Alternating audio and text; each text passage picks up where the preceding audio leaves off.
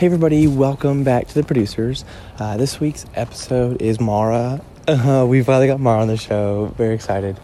You can follow her on Instagram, Maura_Maz, and check out, she'll post about any play she's in, because she does plays. We'll talk about that a bunch. Talk about smoothies a bunch. Whatever, you're going to listen to it right now. Other plugs, RBA Comedy, come check out some shows. If you're listening to this on the day it comes out this Saturday, my new team will be performing. So come check that out if you're in Richmond, 8 o'clock at Coalition, RVAcomedy.com for more information on other shows. We have lots of cool shows. Oh, man, we have lots of cool shows. Orbital Music Park, they got events now. They got kicking up. Check it out, please, if you like music or just want to support some really cool local Richmond people doing some stuff. If you have a podcast idea, hit up RVA Podcasts. We are going to ramp up very soon. I've been talking to a lot of really cool people about putting on some cool shows. So, okay, cool. Let's get into it. Here's Maura.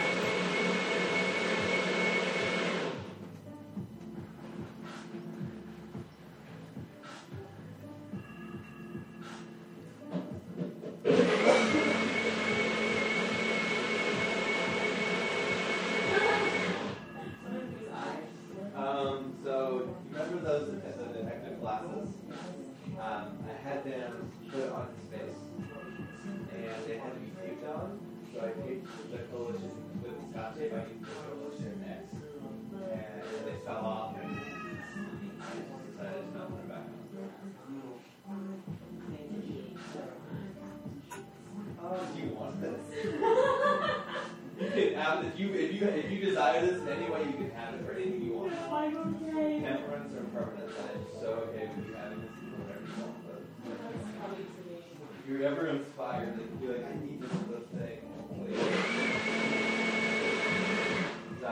I love it just because it's interesting. I can do things to it. I like it. Like, I don't need it, but I like it. And what's cool is I could replace it, and I have an idea of who I want to replace it with. Scott. You love Scott. I love Scott. I love it. But I think it would be super funny to like hang that in the green room with like his headshot or something. Yeah. I thought that'd be like I think the detective would just be like, and you would just be like, what are you doing? But he never goes to, so he would have to hear about it too. Someone would have to tell him, and I don't know if they will think so. I think he would be down for it if I said, I want to replace George Washington with you and hang up in the green room, so I have your approval.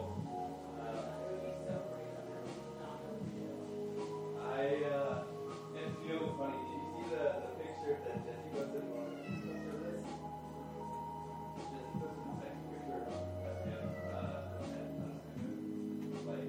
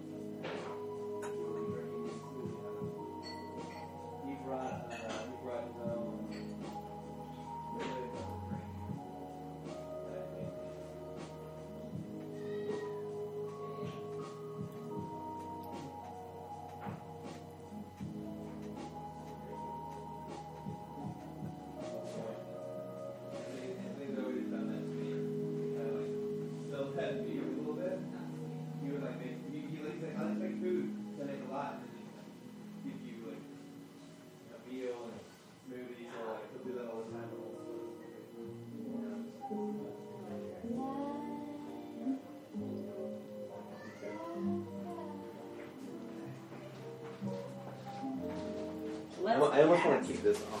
All right, I have a tiny. Oh my god, I have so much liquid. I'm gonna go to the bathroom before we start. It's in your room, right? Yeah. Keep walking through, you'll find the...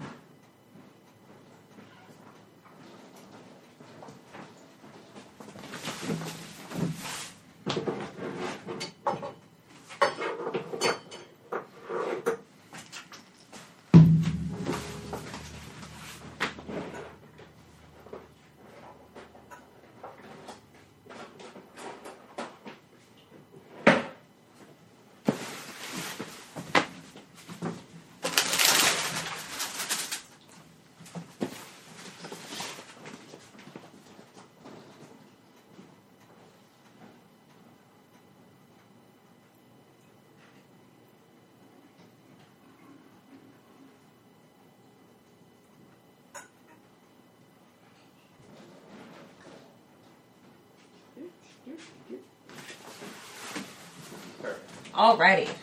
I'm excited. Brought all the coasters for... All the liquids we have. This is customary. This is like... I feel like I should have a coffee right now. Right? I do too. I like kind of always wish I could have coffee with me. Like, 'cause I just don't feel like there's ever a time where coffee doesn't taste good. But, like, I don't need the caffeine. I also know I don't need 10 cups of coffee a day. I mean, I get it, but I also want coffee. All right. Just like this. Ooh. Mm-hmm. You kind of want it facing you, the red light pointing at you, Okay. not blinking. Gotcha. Okay. Is this okay? Like, if I speak at you, but it's like kind of... Yeah. Okay. I mean, that's kind of what I'm doing. Cool. Okay. Yeah. I mean, that's... This smoothie's really good. Yeah, it's really good. I have been talking up my smoothie game on this podcast for, I'm sure, like, since its inception. Oh, yeah? So I'm really happy to be on it and perfecting it, because I have had trouble in the past with getting it to mix right and getting it to taste good. This is so much better than the smoothies I make. Really? I make such bad smoothies, and it's like, so I had a lot of dietary issues, or I have a lot of dietary issues, and so like last summer, I don't know why, we're recording, Yeah. I don't know why I'm talking about this, but You whatever. can if you don't have to if you don't want to. I don't care. Yeah, so like last summer I did this insane elimination diet, and like I just became, oh my god, went down such a freaking rabbit hole of health, because like everything was hurting my stomach. Like I went to Spain and I did this random month-long hike with a fake cousin I met on Facebook, and we went through, Of course you did. we went to Spain for 2 weeks. So we flew into London, and she was flying from Reno because that's where she lives, and I was flying from DC area. And we met in London, and Lauren, like, we do not travel well together, I've learned, because we're, like, really bad. Your fake cousin? My fake cousin. Okay. We're really bad at, just, like, kind of checking the logistical details. Like, just the other day, I went to go see Us with my friend Peter, and I was like, yeah, it's at 7:45, and we get to the movie theater, and he's like, and the guy's like, no, the last showing was at 6:50, you looked at the wrong theater time, the next show... I don't know what you want to do, Peter. And he's like, well, I said I was going to see Us tonight, so we're seeing Us. So we literally just got, like, drinks and milkshakes for 2 hours waiting it out. Anyways, so Lauren and I were going to meet in London at Gatwick. And so I get to Gatwick, and it was a really long flight, just because, like, you fly from Dulles to Iceland to London. And from there, we had to fly to France, this little town called Biarritz. And... and so I get to Gatwick, and Lauren's flight is so delayed. And then I contact my dad. I get on Wi-Fi. I'm like, hey, Dad, like, I'm here, blah, blah. And then I'm like, while I'm on the phone with him, I'm just like, I'm looking at our tickets, and I'm just like, oh my God, we're flying out of Heathrow Airport, and I'm in Gatwick right now, and I've never been to London. I don't know what to do, and my flight leaves in like 2.5 hours. So I keep my dad on the phone with me, even though like he can't do anything about it. I was like, I just need an American and someone I know, because I'm all by myself. And like Lauren ends up not even making our connecting flight because her flight is so delayed. And my dad's just like, yeah, I'm not gonna tell you fucked up here, girl, but you fucked up a little bit. So I go and like get this ticket, I quickly go to so frantically to the train kiosk, and I'm like, help me, I'm at the wrong airport. And they're like, you take this bus to go here, and then you hop on the underground, and then you're going to get here, and you're going to find another bus, and then you're going to get there, and then you'll get to Heathrow. Oh, and my Lanta. I didn't know what the underground was, because no. So, I'm like, okay, great. So I'm on the train, which is my first stop, and then when I get off the train, I'm just like, can you tell me how to get to the underground? Also, what's the underground? And long story short, I make it, but Lauren doesn't, and I don't get in touch with her until I'm in France, and we're getting picked up by our Airbnb host, and I forgot her name. I think it's like Kathleen or something. Catherine. And Catherine doesn't speak a lick of English, and I don't speak a lick of French. So she's like holding up the sign that says Lauren and Maura, and it's just me that comes up to her.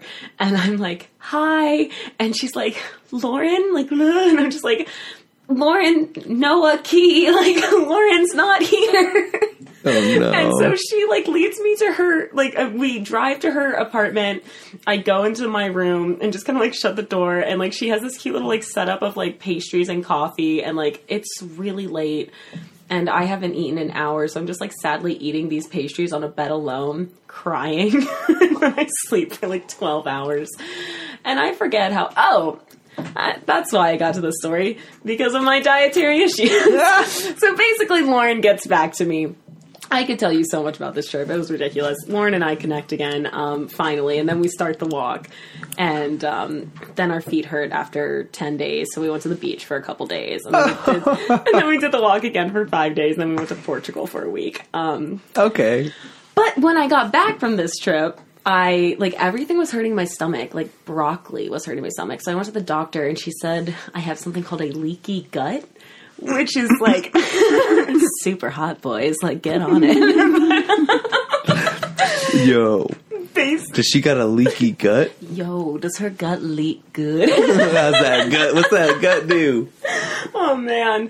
I'm thinking of that song, She Got a Donk. She got a gut. She got a leak. She got a leak. Cut that out. Edit that out. But, yeah, so I went to the doctor, and they said, it was a holistic doctor of my mom's, and she's like, well, you have to cut out everything. So I did cut out practically everything. And so the only smoothies I were making were super boring. It was kale, bananas, water, and avocado. And some very specific protein powder. That sounds very interesting. And instead of granola, there's these things called tiger nuts, which are not a nut. They're a root from a plant somewhere in Africa. I think. Don't quote me on that. And they're these really hard, not tasty things that I would use as granola. And it was a summer of my life. So I'm glad I'm enjoying this smoothie now. That's good. I'm glad too. Wow, I don't even know what to say to that. All right. Well, I just talked for 10 minutes. What's up, Jonathan? That's what a podcast is. Mm-hmm. This is a show about you. Touche. It's funny. I never do intros, but I feel like I should. Okay. So you're Maura. I'm Maura Mazurowski. Yes. Actress. Wow, that's a really cool thing that you just said that, because I don't really call myself that, but that's nonsense. But and even now, I'm saying, I think I want to be an actress, but I'm still feeling almost shy to say that out loud, because I almost instantly feel a need to be yeah, I want to act. But I also really enjoy writing, and I really enjoy journalism. There's all these other interests I have too, but it's I don't know, it's weird. It's it's kind of weird to admit what you want, And yeah, kind of, it's I guess similarly, it's I don't offer up this show or anything. Yeah. Or or improv.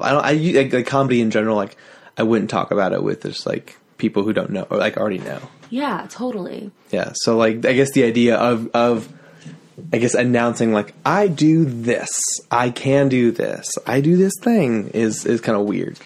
Yeah, it is. It really is, because I think also I'm semi new to it again. Like, I did theater growing up. My very first role, I was a lollipop kid in Wizard of Oz, and I remember getting the phone call with my mom, and they're like, Maura, we'd like to cast you as a lollipop kid. And they're like, do you accept? I'm like, yeah, I guess that sounds cool. And then we hang up, and I'm just like, Mama, I'm a lollipop kid. Like, I'm a big famous. I was like awkwardly tall for my age in 4th grade. So like I was the tallest one, and like, but it was like singular raising the bar, but like everyone was the same height, and then I'm like 6 inches taller and like doing that awkward dance. But so I did theater growing up. I've always been such a musical theater nerd, like such a nerd. And then I got to high school and theater wasn't cool. Like, it just, I cared way too much about what my friends thought, and theater at my high school just wasn't a good program. Like, I mean, I hate to say it because like a lot of really talented people came out of it, and I love that so many people did theater there, but like the shows weren't very well produced. Like the theater director like wasn't great to work with. So I just didn't do it. I just played sports instead, which I don't regret necessarily, but yeah, and then I got to college, didn't know what I was doing. I was at Virginia Tech for 2 years doing journalism. And it's funny because I remember one of my first nights at Virginia Tech, I was just feeling so out of place. Like, I already knew it wasn't my place. And I was still dating my high school boyfriend at the time who had been at Tech for a year already. And he was wonderful. And I was just like feeling really weird. And I was like, Austin, like, I figured out what I want to do with my life. Like, I want to do something with movies. And so then I started taking film classes, and then I kept doing that for the next year. And then I transferred to VCU and I did film. And oh my goodness, I don't know if you heard that, but a cat just had a little meow. It was very loud to us. It was like, so then I finally transferred to VCU, and the film program was fun. I met a lot of great friends. And then the way I phrase it is that like when I got to Coalition is when I really feel like I found my place in Richmond. Like that's when I really like, and that's when I started doing acting again. So it's kind of cool. Or theater in any way again. Yeah. And then that's the whole like New York thing. Yeah. That was such a, yeah. Talk about that for a second. Okay. So, I went to New York last summer I ended up being there for about 3.5, 4 months. And it was wonderful. And I think it's also something that's kind of added on to my like flaky persona, because I definitely, and that's just a whole nother conversation. I like put so much on my plate, and yeah, but I was working last year. I was, oh man, he's opening these cookies. I'm not opening them yet. So I'm not opening them yet. Tell the story. I made the most obnoxiously loud noise. Oh man, there's a reason so for that loud. one, folks. Do we talk about it now or later? We'll bring it up later. It'll come around again. Don't It'll worry. come up organically. It'll come up organically. This is the first beat. This is just. I'm going to take a sip of one of my 4 liquids. we had 7 between us. No, we do. It's great. Actually, I have this. Oh in case man, I want. now we have 8. Yep, 8. Yeah. So New York. So I guess this time last year I was working for the Richmond International Film Festival. And I was also waitressing and doing other random freelance work. And at the same time, like all my jobs just kind of came to an end. Well, I guess my waitress job came to an end because I quit, but, that's, whatever. And I just like couldn't get out of my head. I'm just like, that had been like a really long, like lonely post-graduation year for me. And like, I just was like always in my head being like, what do I want to do? I just graduated, but I also don't want to I have no desire to make movies, but like the happiest I ever am is when I'm on stage, like at the Coalition. Mm-hmm. And then my friend told me about this program called Stella Adler. And I just basically I did this Skype audition. It was kind of weird, but I like auditioned with like a random monologue and like did a phone interview being like why I wanted to do it. And I was like, I want to do this because it was like the summer intensive program. So it was like 10 weeks long with like 6 or 7 or 8 different classes. And and I was just on the phone with them and I was like, I just want to do this because like in the back of my head, it keeps like something keeps telling me to do it, and I just want to do it. And so I got into the program, and I like worked very diligently to find a place to live. I ended up living in Astoria, Queens, with two of the most incredible people I've ever met. Jordan was a 28-year-old filmmaker who that summer got engaged to his French girlfriend that he met while living in London, going to London Film School. And then Steph, she's the production manager or production coordinator of the Blue Man Group up there. She's 33 and just fantastic. And they just became like my family. It was great. We had this like gorgeous little backyard, and like I love things. There was this bar in the corner called the Keys, and it was just so magical. It was like it was an Irish pub that I ended up bartending at for a weekend because the owner like sprained her ankle, and she calls me and she's like, Maura, honey, that's not a good Irish accent, but Maura, honey, I sprained my ankle, and you mentioned once that if you ever need some extra money, like I should contact you. Like, well, do you want to bartend for a little bit? So I just bartended for a random long weekend there. It was just such a nice place. And I started taking these classes for about 10 weeks up there. And I just like, oh my God, it was like, the way I described it is like the first time I was taking courses that like I was genuinely excited about since AP English in high school. Yeah. Like I was just like riveted, and I loved the people I was with. Like I had people in my group from Mexico, from Puerto Rico, from California, from Georgia, but not the state, the country. So my friend Katie, she, the first day we were doing these introductions, and she's like, hi, my name's Katie and I'm from Georgia. But she had no accent. And she's like, so I'm a little far from home. And I'm just like, honey, like Atlanta's not that far. The whole first week, she just kept being like, New York's just so scary. Like, I'm so far from home. And I'm just like, get over yourself. It's like a 3-hour flight. You're fine. It's fine. I finally realized like it's a country. I'm like, oh, well, I knew it was a country, but You finally put the yeah. But I mean, it was so great. I don't know what else to say about it. It was just like, yeah.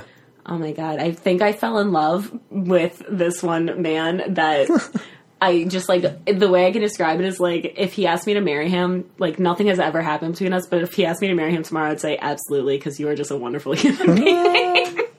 I just met some great people, and it was such a great time. I know what you're talking about. Mm-hmm. I get the idea. Right? Yeah. Yeah. I feel like it's a concept everyone should be like, yeah, I get it. Yeah.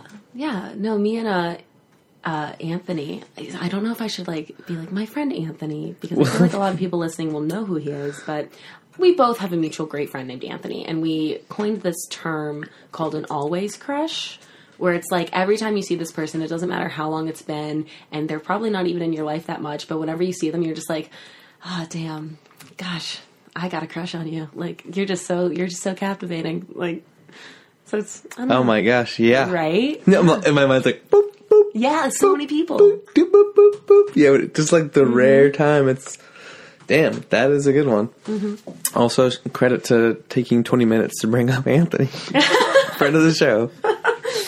Is that because I talk about him a lot, or because because we're both like good friends with him? Good friends with him. Yeah. We see him all the time. This is accurate. Mm-hmm. He is a lovely human being. I'm gonna see. I have to go change his bike tire tomorrow. Oh man, what a gem! I like my friendship with him because he calls me out on my shit, but I also call him out on his shit a lot. Yeah, it's just like very mutual. It's super interesting. It's super direct.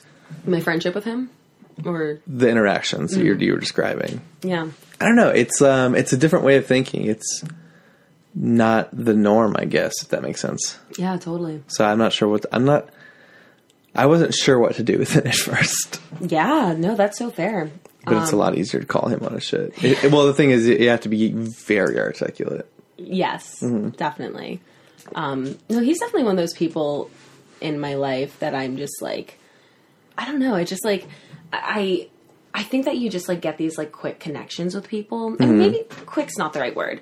You just suddenly get these very deep connections with people where it's like, we haven't even known each other for that long, but like, we're going to be friends for a while. And like, I feel that way about my roommate, Rachel. Oh my gosh, she is just the light of my life. Like, I dated this boy not too long ago, and he just like, he did not really get my relationship with Rachel. Like, he likes Rachel a lot, but he said the funniest thing. He was like, Rachel's like a very, like I would describe her as a lovely, beautiful vegan Virgo who likes to, her new thing, oh my goodness, I love it. Her new thing is that she texted me, I kind of want to pull up the text because it's so deep, but I turned off my phone. I just realized I'm trying to disconnect more, so it would take too long. But she texted me basically saying, like, I had a thought that I think you'd appreciate because we like to do that with each other. And she's like, I realized on Easter that we don't come in contact with nature very often. Like, even when we're drinking water, that water will touch pipes first. And, like, we go outside a lot on our bikes, but, like, our feet never touch the ground because, like, we're always wearing shoes and our bikes are metal. And she's like, so I have a new goal to touch nature every single day. So our new goal is touching nature every day. Oh, that's cool. It's kind of cool. But did it have to do with your feet or just in general? So I've been doing it with my feet because I think, like, one of the best feelings in the world is, like, bare feet in grass. So I just love it. So I walk around barefoot when I can. But her interaction with nature earlier this weekend, I hope she's okay with me saying this, but she went on this date with this boy at the river, and she really had to go to the bathroom, and she couldn't make it to the porta potty. So she's like, something I love about her is she's so authentic on the first date. And she's like, okay, I need to pee. Can you please make sure no one's coming? I'm just going to go over here. And so she's like,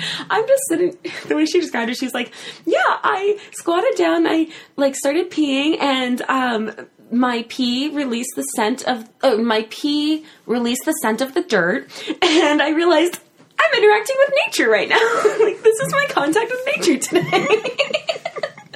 God bless her soul. I love her so much. But I guess full circle back to my ex. Rachel, she's the best. Oh my God, Rachel's the best. And I told her, I was like, I'm going to talk about you on this podcast. And she was like, okay. No, we had so many lovely interactions today. But yeah, my ex was like, if Rachel's stardust, or no, if I'm sticks and dirt, Rachel is stardust. I told my family that, and they're like, that's how we all feel in such a loving way. She is such a special human. Absolutely. Everyone meet Rachel. Everyone befriend her. Your life will be so much better with it. It's true. It's just improvement. Mm-hmm. I guess that's kind of the goal, though, right? To bring it back to hard turn into creativity. Hard turn into creativity. That's kind of the goal, is surrounding yourself with these energies that really kind of are different than yours and push you and bring you and stretch you. And when you interact with them, they force you to bend and change and listen. And when you see different performances or ways of doing things or ways of thinking that are really inspirational. And that's kind of something that you have done to different degrees, because it's like one of the basic ways I think of, like, the theater, and we talk about it all the time on the show, so it's inside, but it's like at this point they pretty much have to get it if you listen. The Coalition Theater, RBAcomedy.com. Also, it's mostly just Coalition. This is mostly just for Coalition people or whoever my friends are. So like, whatever, I don't even care. No, don't sell yourself short. But just the idea, like, so I consider you an R-Wave. But like, you have gone and done your plays, like, since you started doing those, like, you've gone and connected with this community, and you've gone and connected with this community, and both of them in different ways are pushing you to change and adapt and more and learn but it's almost like it's a different access, if that makes sense. An access that I haven't had access to. So different access to creativity. Yeah. Yeah. But like, you get what I'm saying by access? Oh, access. Yes. Yeah. As in AXIS. Yes. Okay. So, if I spelled that correctly. Yeah, you did. So it's like, I picture like a 360 degree one where it's just like this, X and Y, and then Z, just like a shade off. And so that would be like your connection with like your current troupe or whatever. Yeah. And then the other one you did, that I saw, Becky's New Car. Yes. That was... Such a great play. Oh my God. I loved it. Oh. I genuinely loved it. My God. Yeah, no, it's so funny because, like, I don't know what I'm about to say. I'm just pondering on that. No, I think you go. Yeah, so, okay, I'll go back to the access thing. I'm going to open this. Oh, yeah, crack it. So the idea is, I find it super inspiring. And just to credit, I guess, you, and just to point out how this works. Like, you have so many different experiences in these different creative places. You're on a different stage kind of thing, learning from other people.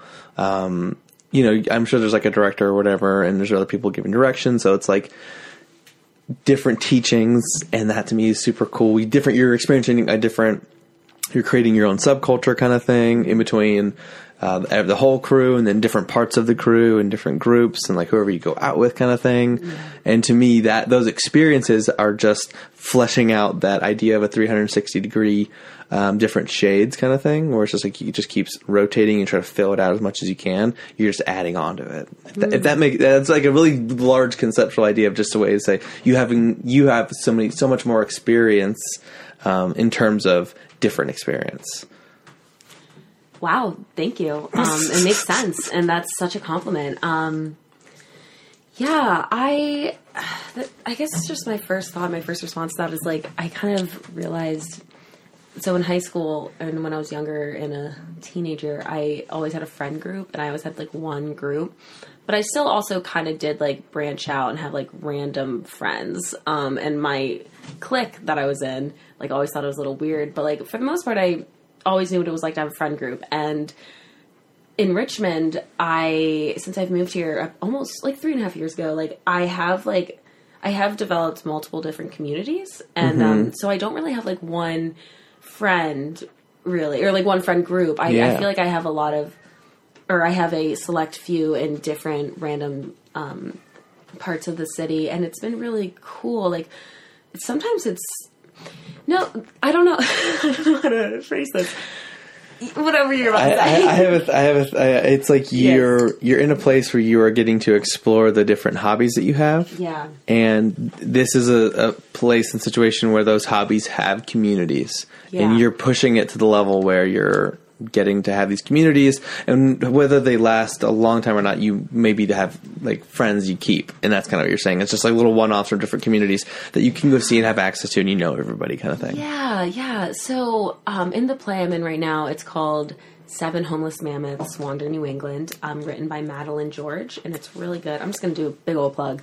Do it. It's at Richmond Triangle Players, which is tells exclusively LGBTQ stories, which I think is great.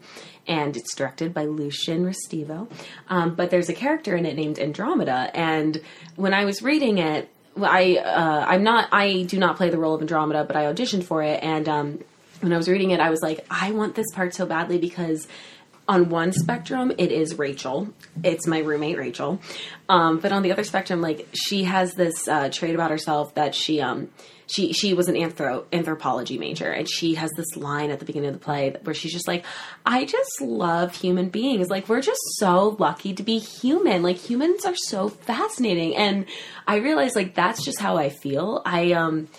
Some of my favorite interactions every single day are the smallest little moments with people, and like with complete strangers. And like, I think that's why I do like to interact with so many different people, because I've started to find a lot of beauty in just like, you know, not temporary friendships, but friendships that, you know, like, this is for this moment. Allowing the experience that you're having to just be that experience and not feel any need to hold on to any part of it. Yeah.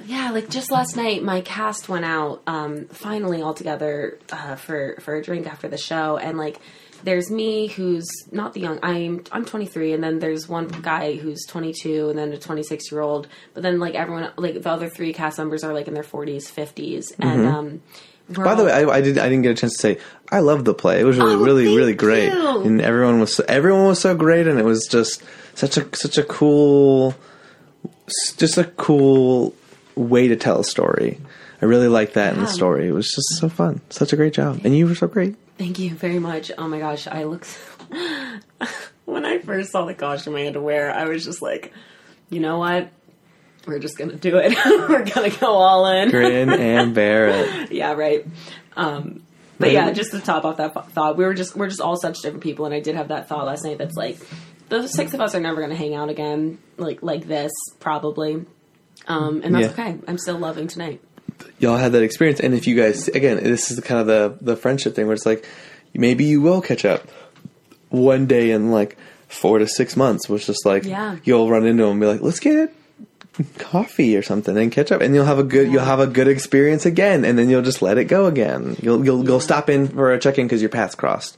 The universe is saying hang out. I actually am pretty confident though that one of my castmates, she is one of those like connections that I've just made with a person, and she's like this wonderful, but like we're so different. Like she's this wonderful, talented 40-year-old dancer from New York. She's like, her and her wife moved down to Richmond because her wife's teaching dance at VCU, and now they're about to go move up to Massachusetts. But she and I have been hanging out so much, and it's like I could hang out with this woman for hours, and I have, and it's just like it's so wild.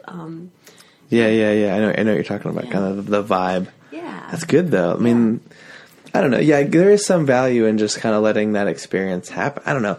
Not to just restate it for the point of restating it, but just, I guess, to really import that how strongly I have been trying to feel about it. I don't know. Strongly you feel about the idea of letting experiences just be experiences. Yeah, like letting things happen, letting people go, letting. Also, I guess that kind of would translate into letting experiences that you might not be in favor of, insofar as things in life that you have to deal with. That, yeah. you know what I mean? Yeah. Like breakups, rejection, or like for example, like when I didn't, like when the second round when I auditioned and didn't make a team. Right. That was something that I have like gone on record. I'm just like, I thought it was so positive in the end for me. It helped me like really grow and like, I don't know. Yeah, no, I think you do have to, and I'm so bad at it. I had to burp a little bit. I'm drinking a lot of seltzer water, guys. Let it happen. Let it happen.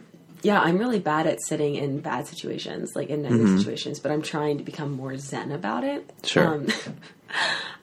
I'm reading this book called A Little History of Philosophy, and it's like every chapter is like 8 pages on different philosophers, but like I'm getting mind freaking blown. And there's this one philosopher who's just like, think of philosophy as a way of life, like, or a mindset to have in life. And like, if you can't change something, why would you get stressed out about it? Like, you just can't change it. Like, there's no reason to be angry. And I applied that to the fact that my computer won't turn on earlier today, and I'm weirdly not stressed about it, and that's good. So, yeah.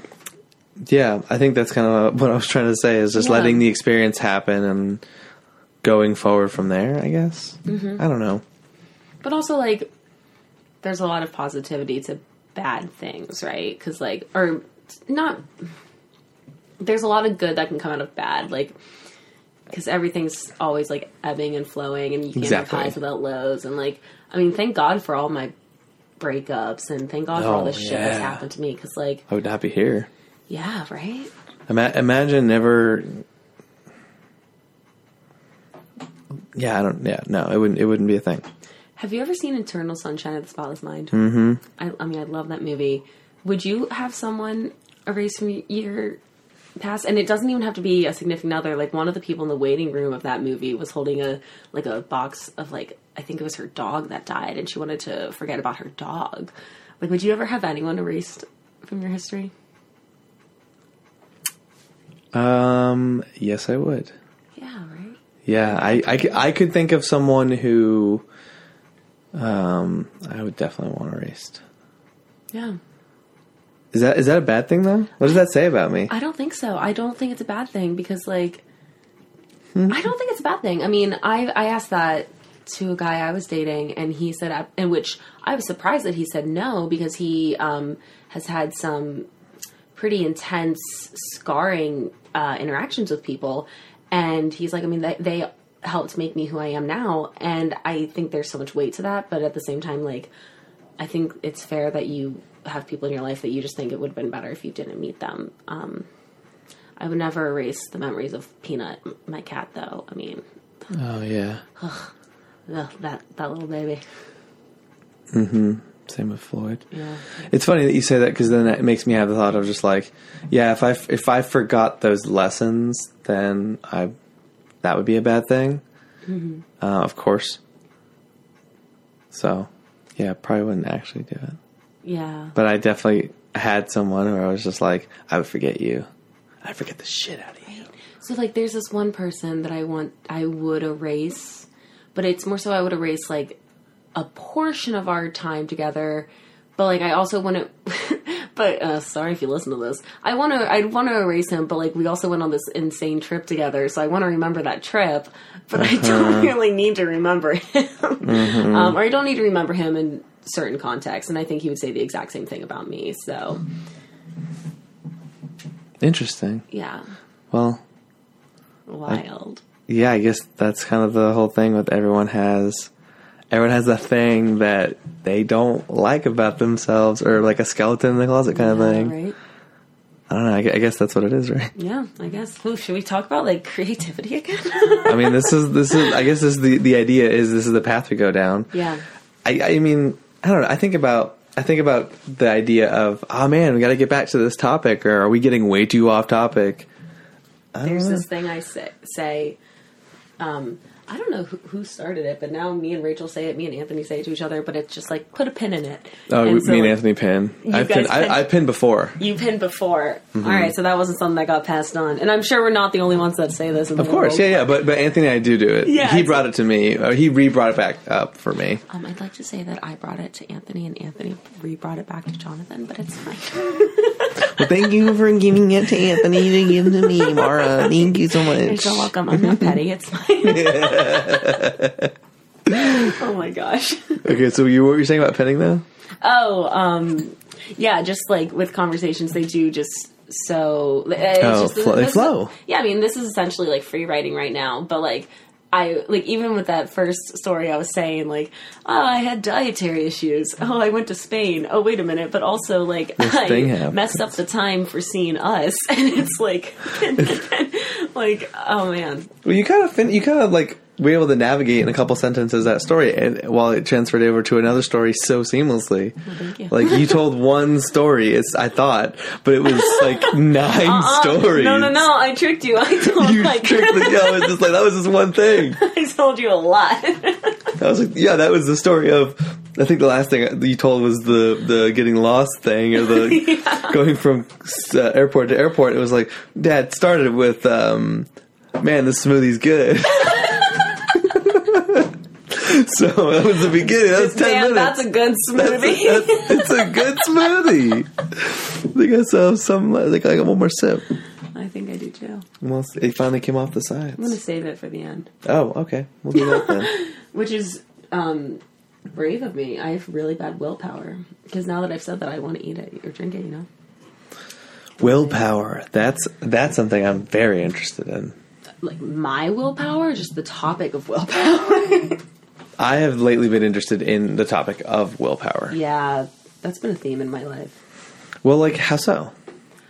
So, I have found, like, how deep do you want to get, Jonathan? We can go as deep as you'd like. This is your hour. This is your. It's gonna be 2. It's gonna be 2. We only have 1 hour. It's gonna be 2. I talk so much. Hour is not literal. Hour is not literal. Don't worry. I try to be an open book. I think small talk's bullshit. I do too. That's why I'm like, let's get vulnerable. Yeah, I love. I have this thing.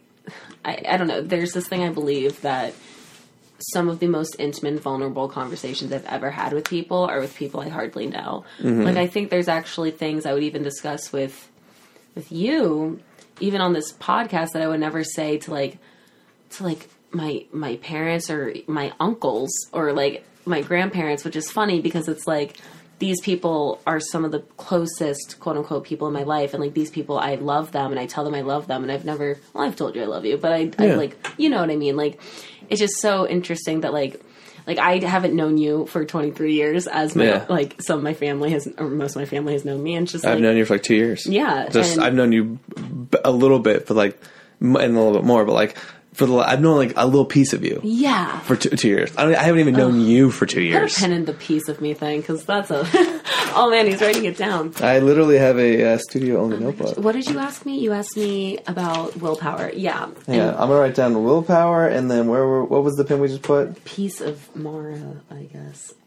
Yeah, so I have discovered that I am oh, it's not a new discovery. I'm like quite an extremist. I either like I'm either in Richmond for months at a time, or I suddenly like go to New York. And just like things like that. Like I'm either completely single for months and like don't really care about seeing anyone, and then all of a sudden I'm in this like whirlwind romance, and I'm just like giving all my energy to that. And the same goes with like things I consume. And so like I did dry January, and it was great, and I felt really great. Alcohol just affects my body. I mean, it's technically poison for everyone's body, but Sure. like it doesn't affect me. It affects me like a little differently, a little worse, I think, than other people. And then I started drinking again when I got into a relationship, like nothing crazy, like, you know, hitting the bottle every night, but socially drinking. And then I went through my first breakup not too long ago in a while. And I forgot how much they suck. Yeah. They suck. They and you saw me suck. the night it happened. Yeah. And it was like a double hitter too. Cause it was like, I'm breaking up with you. Just kidding. I'm not. Next day. Just kidding. I am. And I'm like, like, What an you've seen The experience. Office, I'm guessing.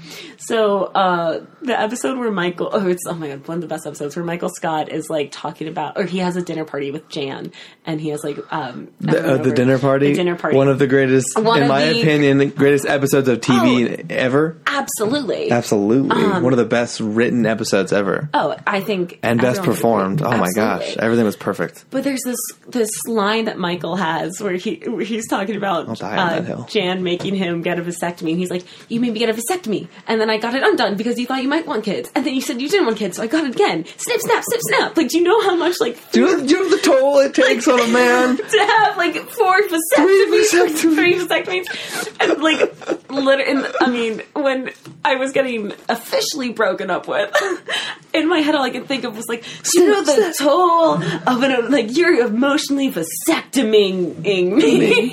Like this Give me an emotional vasectomy. snip, snap, snip, snap, snip. It was like ridiculous. That's all I could. Oh man, that's exactly what Emotional I was thinking. An vasectomy. emotional vasectomy. That's what you call it. That's what I call it. I feel like I got one.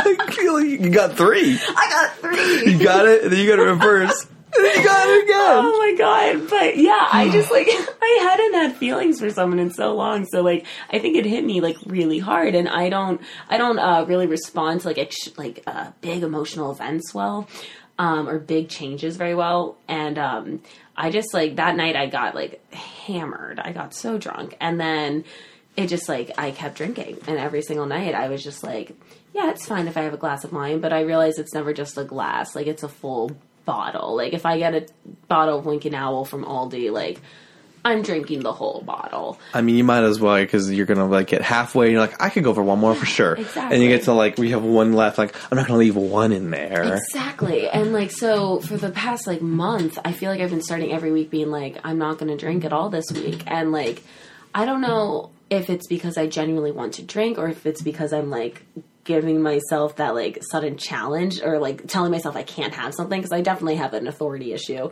But like, it's like, nah, fuck it. Like, if I'm gonna go out with my friends, like, and he asks me to get a drink, like, I can get one drink, like, that's fine. And like, so that's why I actually texted you saying, I was like, hey man, I'm just putting this out in the universe, but I'm not gonna drink today, because I just don't think my willpower is enough right now in my life. Yeah. With that, like, that's a very specific example, but like, yeah, like, yeah. if there's a cookie in the house, I'm going to eat the cookie. You know? Yeah. Because you would come over like, you want a drink? And I would have said yes. Yeah. And which just also like ties into like this huge inability I have to say no to people. But like, yeah, it's so easy to, it's not easy to say no, but you can. Even just to flip it into a different perspective, it's just like being open to these experiences. Yeah. It's like, how serious do you want to be? Because willpower is the only reason it like is a thing is because it's like, this is something I want to do, so this is where my willpower is truly tested. It's like, yeah, for example, like if I am eating fast food for more than I do, I try not to eat it ever, but like if I'm like getting it once, twice a week, it's just like, I obviously don't care about this as much. This isn't important to me. Yeah. So what do I do about it? Kind of I don't know. I think for me it was like I was going through something. Like if this happened, to be like I would be going. This has definitely happened. I'm not going to give a specific example because I'm not going to go back and find it. But like I would probably have been going through something or just been like really stressed about work or home life or whatever is going on. That I was just like I don't have time to worry about myself right now. Like there's other things that my mind's obviously focusing on that require, I guess, the bulk of my energy. I don't know. I mean, we all kind of. I guess the idea of giving up on something or certain needs is like that idea of willpower. Yeah. And when you have certain other things either more stable or, I don't know, or just setting your intentions on a specific thing, like eating very well. Is that what you're saying? Yeah. Yeah. Something, I guess. A long way to say that? Yeah. A long way of saying that. Yeah.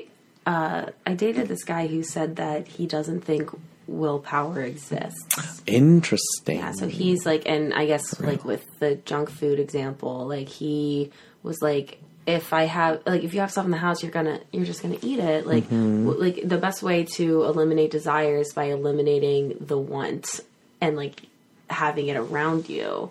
And I'm just like, I don't think I necessarily agree with it. However, it's an interesting thought. But he had a lot of kind of wild thoughts. He and I went to a Church of Scientology together and got personality tests, and it was kind of Scientology is not good, don't follow it, but the results that he got, I was just like, that is so you.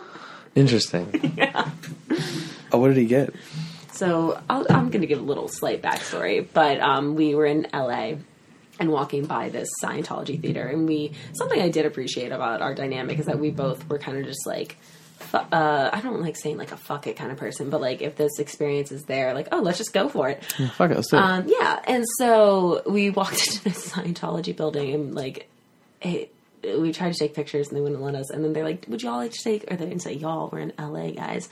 Would you guys like to take a personality test? And we're just like, sure. But we have only 45 minutes left on our meter. Like, how long is it going to take? And they're like, not that long at all. Preface, we were there for 2.5 hours. And so like, as we're walking down this like long hallway to go to the testing center, the Scientologist woman turns to us and she's like, by the way, a question we ask everyone, before we get started, super standard. If there's one thing you'd like to change about yourself, what would it be? And we had just technically broken up like a few days earlier driving from San Francisco to LA. And in that huge argument, we were like discussing basically like the things about one another that just is not working. So we were just both like, ugh. So I said at the time, because this was something that he really didn't enjoy about me, that like he didn't feel like I was very, he didn't think I was a very hard worker. He didn't feel like I was very organized or disciplined.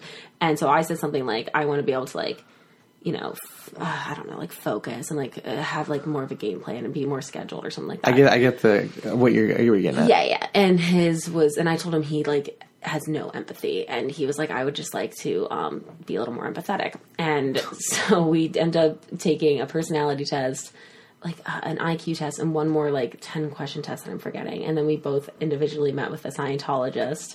And I got in a fight with mine because I thought he was just such a jerk and he was making me so angry.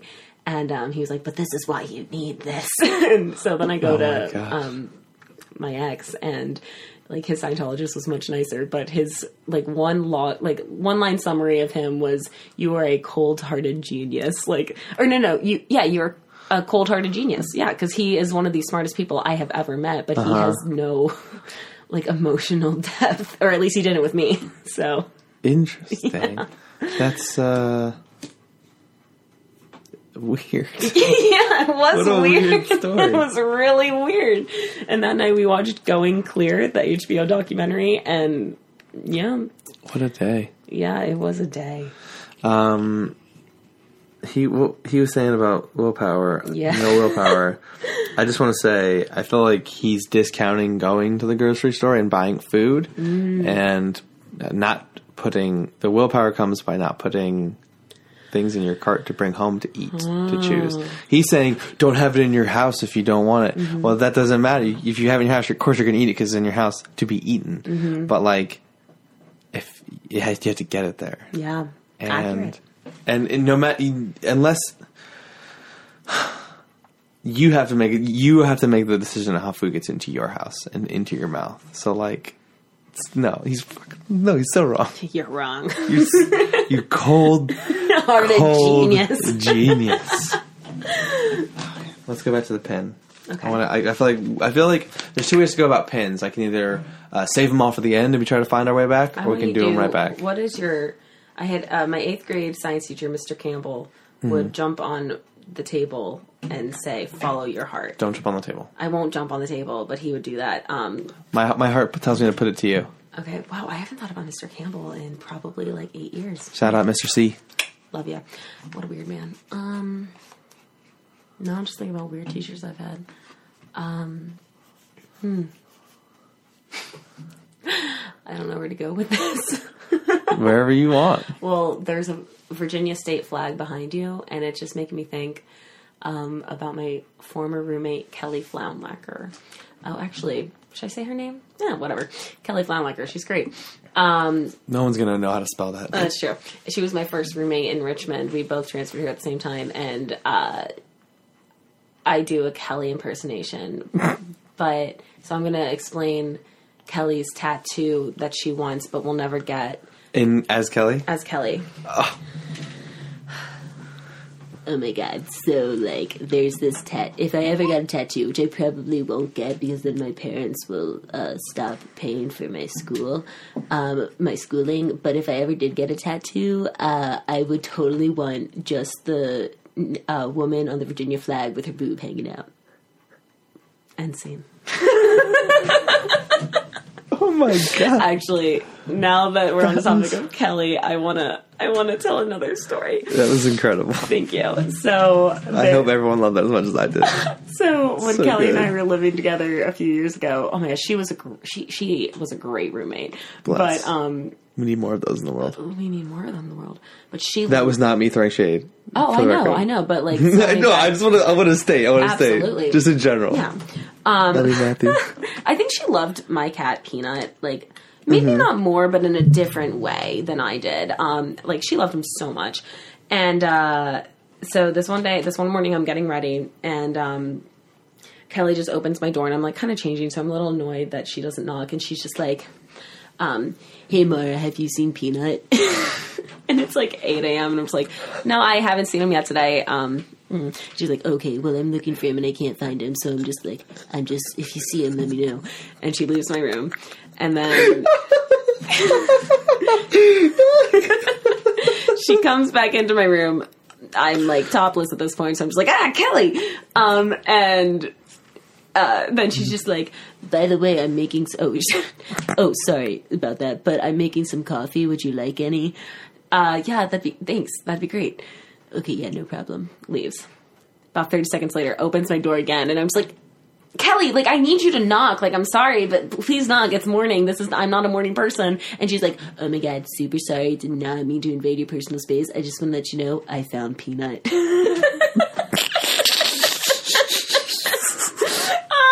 Now I have to keep going. So my sisters were at my apartment visiting me once, and I was out somewhere. I think I had like a school thing, and they're playing video games at my place, and Kelly just comes into the living room, and she made Peanut this box, and it was a cardboard box. She liked to she had a lot of construction paper because she would like to hand make cards. Like, that's awesome. Cards for people, yeah, right. And I have one or two. And with Peanut on them, and she would like cut out these construction paper. She cut out shapes of construction paper and taped it on a box, and then put like her old T-shirts inside the box. And Peanut loved this thing, and so Kelly comes in, I guess, to the living room. My sisters are playing video games, and she comes in carrying Peanut in the box, and she's like, "Just so you know, like, this is Peanut's box, and he really loves sitting in it, and he's probably gonna stay in it the whole time you guys are playing video games, so I'm just gonna put it here." And just puts it down. And another note about Kelly, just giving more of an image, like she was shamelessly like never wore pants, and like always had and usually was just wearing a thong, so like a big T-shirt and like just a thong, like with my sister. So she comes in carrying the box and Peanut, and then she comes back in a little bit later or something to check, and she's like, "Is he still in the box? I told you he would be." I love her so much. Oh my god, that's the best. That's the best yes. impression and story. Oh, she sounds so nice. She made peanut in a box. She made peanut a bag. Oh my god, Maura, peanut. Ugh. Do you still have the box? No, I threw that out. I have a photo. I have the photo of the box on my Instagram. Peanuts in it. When this comes out, you have to post it. I will. That picture again. I Go will. back and repost. I absolutely will. The story. He did love the box. I'll give her that much. So yeah. Oh my gosh. He loved it a lot. I wonder why. I think cats just have a thing for tight spaces. I mean, he like fit in it snug. He's a hefty 18-pounder. So Ooh, a little peanut. you knew there wasn't going to be a podcast with me without talking about Peanut. Of course not. I would bring up Floyd more if I wasn't on every episode. Yeah, right. Is he the blonde one or the Orange baby boy. orange baby boy? Yeah, he typically doesn't interrupt. He'll like pop in once or twice. Cool. But Millie is very rude. We'll just jump and pause the episode. You saw that? Yeah, I did. That was so I did. fucking weird. Like, ugh. Millicent. Oh my goodness. Okay. I have a palate cleanser question for you. Oh, Yeah. Ooh. okay. All right. What is your go-to breakfast? Oh, wow. So, I guess my go-to breakfast has been a smoothie, but it's these gross smoothies I make. And I think I'm just Those 4 ingredients. Those 4-ingredient smoothies, like they're kind of gross. I mean, they used to be eggs, and then I had to eliminate eggs. Well, this is a much more complex question than you thought you would expect. Not true. Not true. I guess it's a smoothie simply because I feel like that's a nice way to start the day, but it wouldn't be like... I can't say it's like my favorite breakfast. Like, if I wanted to eat something I loved every day, it would be like some eggs kind of stuff. I should make more omelets. You should. I should. Absolutely. Yeah, I really like yogurt. But this is so interesting. I really like yogurt. Tom and I talked about food for like an hour Oh, wow. last I love episode. food. I don't think I could ever. I mean, also. So I literally asked, "What do you like for breakfast?" Yeah. So that's this is true. what this question's about. Well, I've been eating yogurt for breakfast for the past week, but I don't like doing that because I actually like yogurt as like my afternoon snack. That's a good. First of all, that is like top tier afternoon snack. Yeah, right. And like, Do you put granola in it? So I do, and I like to put a little bit of chocolate in it too. No, there's Just this brand that puts chocolate in the granola that I love. I should look into that. It's the best. It's and the best granola. it tastes like a dessert, but it's like it's healthy. I'm like very health conscious, probably more so than I should be, but so to me that's like a dessert. Like last summer when I eliminated everything, my dessert every night would be yogurt with I couldn't eat cacao, so I wasn't eating dark chocolate. It would be like oh my god, it's so pathetic now that I'm saying it out loud. It would just be yogurt with a little bit of like this special chocolate protein powder and frozen banana bits. Oh my god, my life is so sad. Oh my god. I will say that one of my favorite desserts that I've had recently isn't too far off from that. It was just yogurt, some berries, and some chocolate. Wow. So like it's not bad at all. I mean, fruit, some sweet, and some yogurt. I guess it's more so just like the protein powder. Like that's a Just what you have to, the ingredients you have to play with. yeah. Me and Rachel were eating breakfast together the other morning, and I was just kind of looking at what she was eating, and it was some kind of goo. And I'm like, what you got going on there? And I forget how she introduced it, but Stardust. But she was like, oh, well, I kind of experimented with my food this week. So I blended together coconut milk with just other milk, but she's vegan. So I was like, what milk? And she's like, almond. I'm like, oh, obviously, sorry. I put together like coconut milk, almond milk, and 2 scoops of protein powder, and then some chia seeds and like something else. And it kind of made this like little like gooey consistency, but this is a little like more liquidy than it should be because there's only 1 scoop, not 2 scoops of protein powder. Would you like to try it? I did. I mean, it was good, Rach, but I mean, I'd say just eat some yogurt. And then she got up and left and came back in. She got up and left to go to work, and she came back in and was like, oh, by the way, I just want to let you know that you can see a rainbow on our door right now. Okay, bye. And then she but on her way out the door, I had like these flowers that like I was at a bar and there was like a wedding party going on in the back. And they, like, I just was able to snag one of the extra flower bouquet things. And it's, like, kind of a weird looking thing. And she's like, also, another thought, before you throw that away, I think you should try to draw it. I think that'd be really nice for you to sketch. Okay, just a thought. I'm going to leave now. I love our interactions so much. They just genuinely make me so happy. Well, yeah. Well, are you kidding me? That was so pleasant. I feel like that hearing that story is the closest I've ever had to an experience close to that. Yeah. Like, just that amount of pleasantness in one, like, 3-minute period I'm picturing. Do you want to hear about SCOBY? I feel like you and Rachel deserve that story to be told. Excellent. Yes, I agree. I will get a cookie, though. Oh, and then we'll talk about that. So Rachel, I'm just hungry. Rachel started to make kombucha. Like around Christmas time, because her mom makes it, and she tried to make it at our place. And I don't know if you know, like, whatever. It was SCOBY is like the bacteria in kombucha. So we had this like giant jar on top of our fridge for. Just real quick, explain kombucha for someone who might not know what it is. Kombucha is a fermented like drink. It's just a fermented tea. Yeah, fermented tea. It's fizzy, and it has living cultures in it. And so on top of our fridge, we had this like giant jar with this SCOBY at the bottom. And for full disclosure, I kind of just like started forgetting about it. And like, I thought the SCOBY was actually a giant tea bag. But then I had, my ex was over for the first time, and he like looks at on top of the fridge, and he's like, I was telling the story, and he's like, I'm sorry, I haven't listened to a word you said, because what the hell is that? And I was like, oh, that's the SCOBY.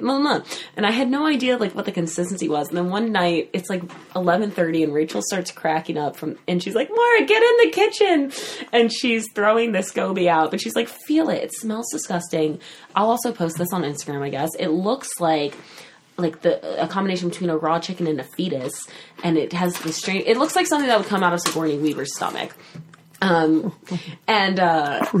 Rachel starts to throw it away, but then she's like, actually, I'm kind of sad. Like, SCOBY's alive. Like, it's like, I feel like we shouldn't throw it away. And I was like, do you want to have a funeral for SCOBY? And she was like, I kind of do.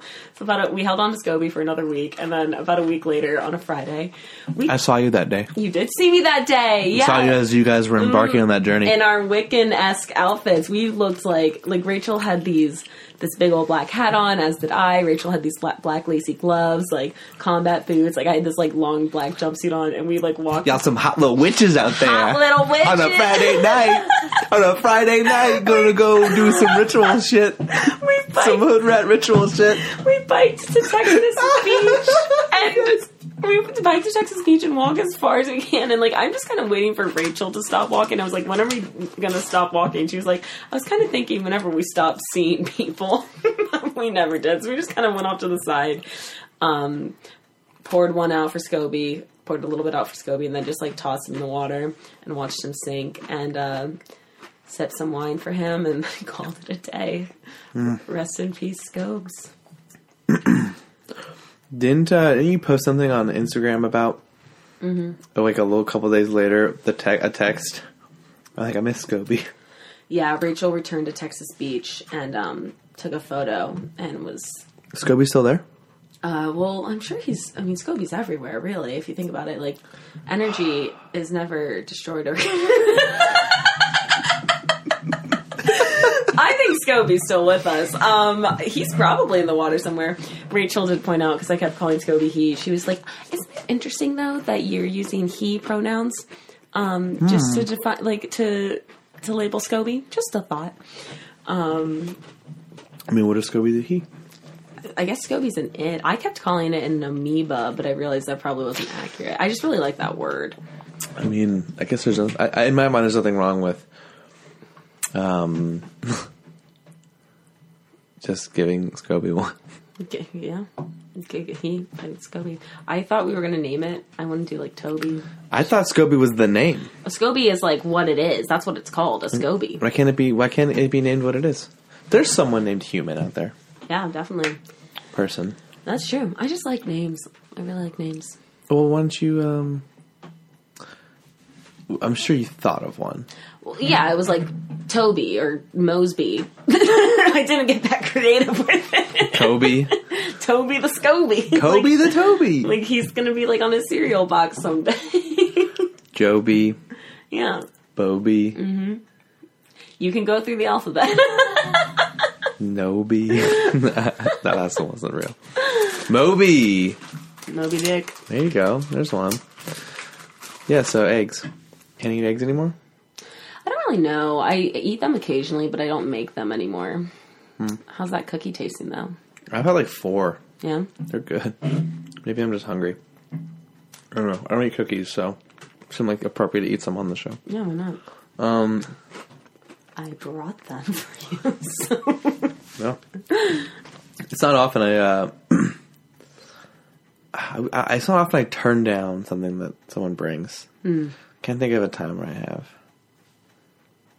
Unless it was just for them. There. I think it was just for them. God damn, I had a thought. I'm going to go back to one of the pins. Oh, yeah. Telling stories to families. I thought that was worth pinning. Yeah. Yeah. It's so interesting. I, don't think...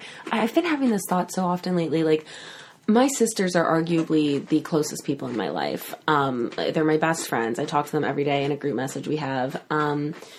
But we don't know the in and out or workings of each other's lives at all. I hardly know what's going on in my sisters' lives. And the specific day-to-day the stuff. Specific day-to-day, or even what they do at work other than what they tell me. They hardly know anything. Today at work, this thing happened. Yeah. And you don't know what they do, though. Yeah, and I think about that with situations I'm in. Even right now, this arguably would not be a situation my sisters would ever really be in. I guess I have interactions with people that they just, would never think that they would have. Something like this.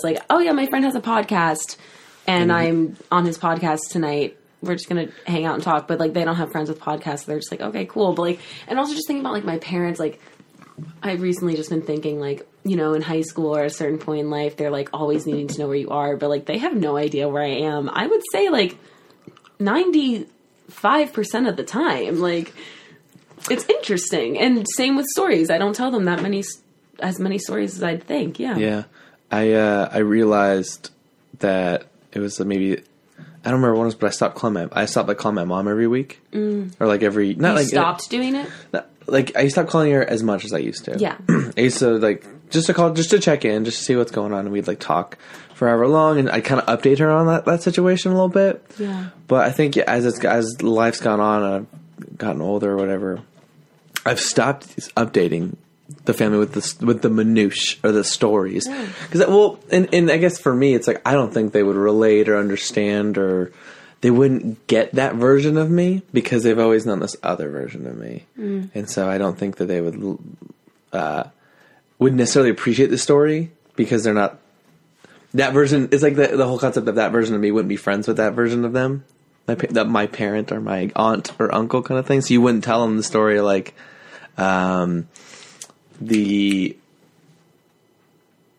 any story about I don't know, maybe you have different aunts and uncles. You're looking at me I'm wrong. No, I'm sorry. I just was semi-zoning out, but also completely listening to you. I was also thinking about the fact that I wish I had more caffeine, so all of a sudden I'm kind of tired. But no, I entirely get what you're saying though. I don't. Yeah, it's just weird because at a certain point in your life, you just only start to know things about each other or about people that you would arguably say are some of the closest people in your life from random little check-ins and random little phone calls. No, I feel that. Me and my grandma recently have started... Well, I was calling her every week, but I gave her shit in a loving way. And now she calls me every Wednesday at 4 because she just needs a schedule. And we do little check-ins and it's great, but she doesn't know so much about me, but I mean, she's one of the most prized people in my life. Yeah, no, my dad and I though, we do talk every day. And when I was in New York, and it's because I call him. Dad, call me. Whenever my dad calls me, I think something's wrong. And I'm like, Dad, you can call me more often. You know that, right? And he's like, but I just know you're going to call me. Like, when I was in New York and I finally saw him after like 3 or 4 months, I was like, did you miss me? And he was like, I mean, I did. But also, like, I just, like, sometimes I forget that we're so far apart because we just talk all the time. And I was like, that's so beautiful.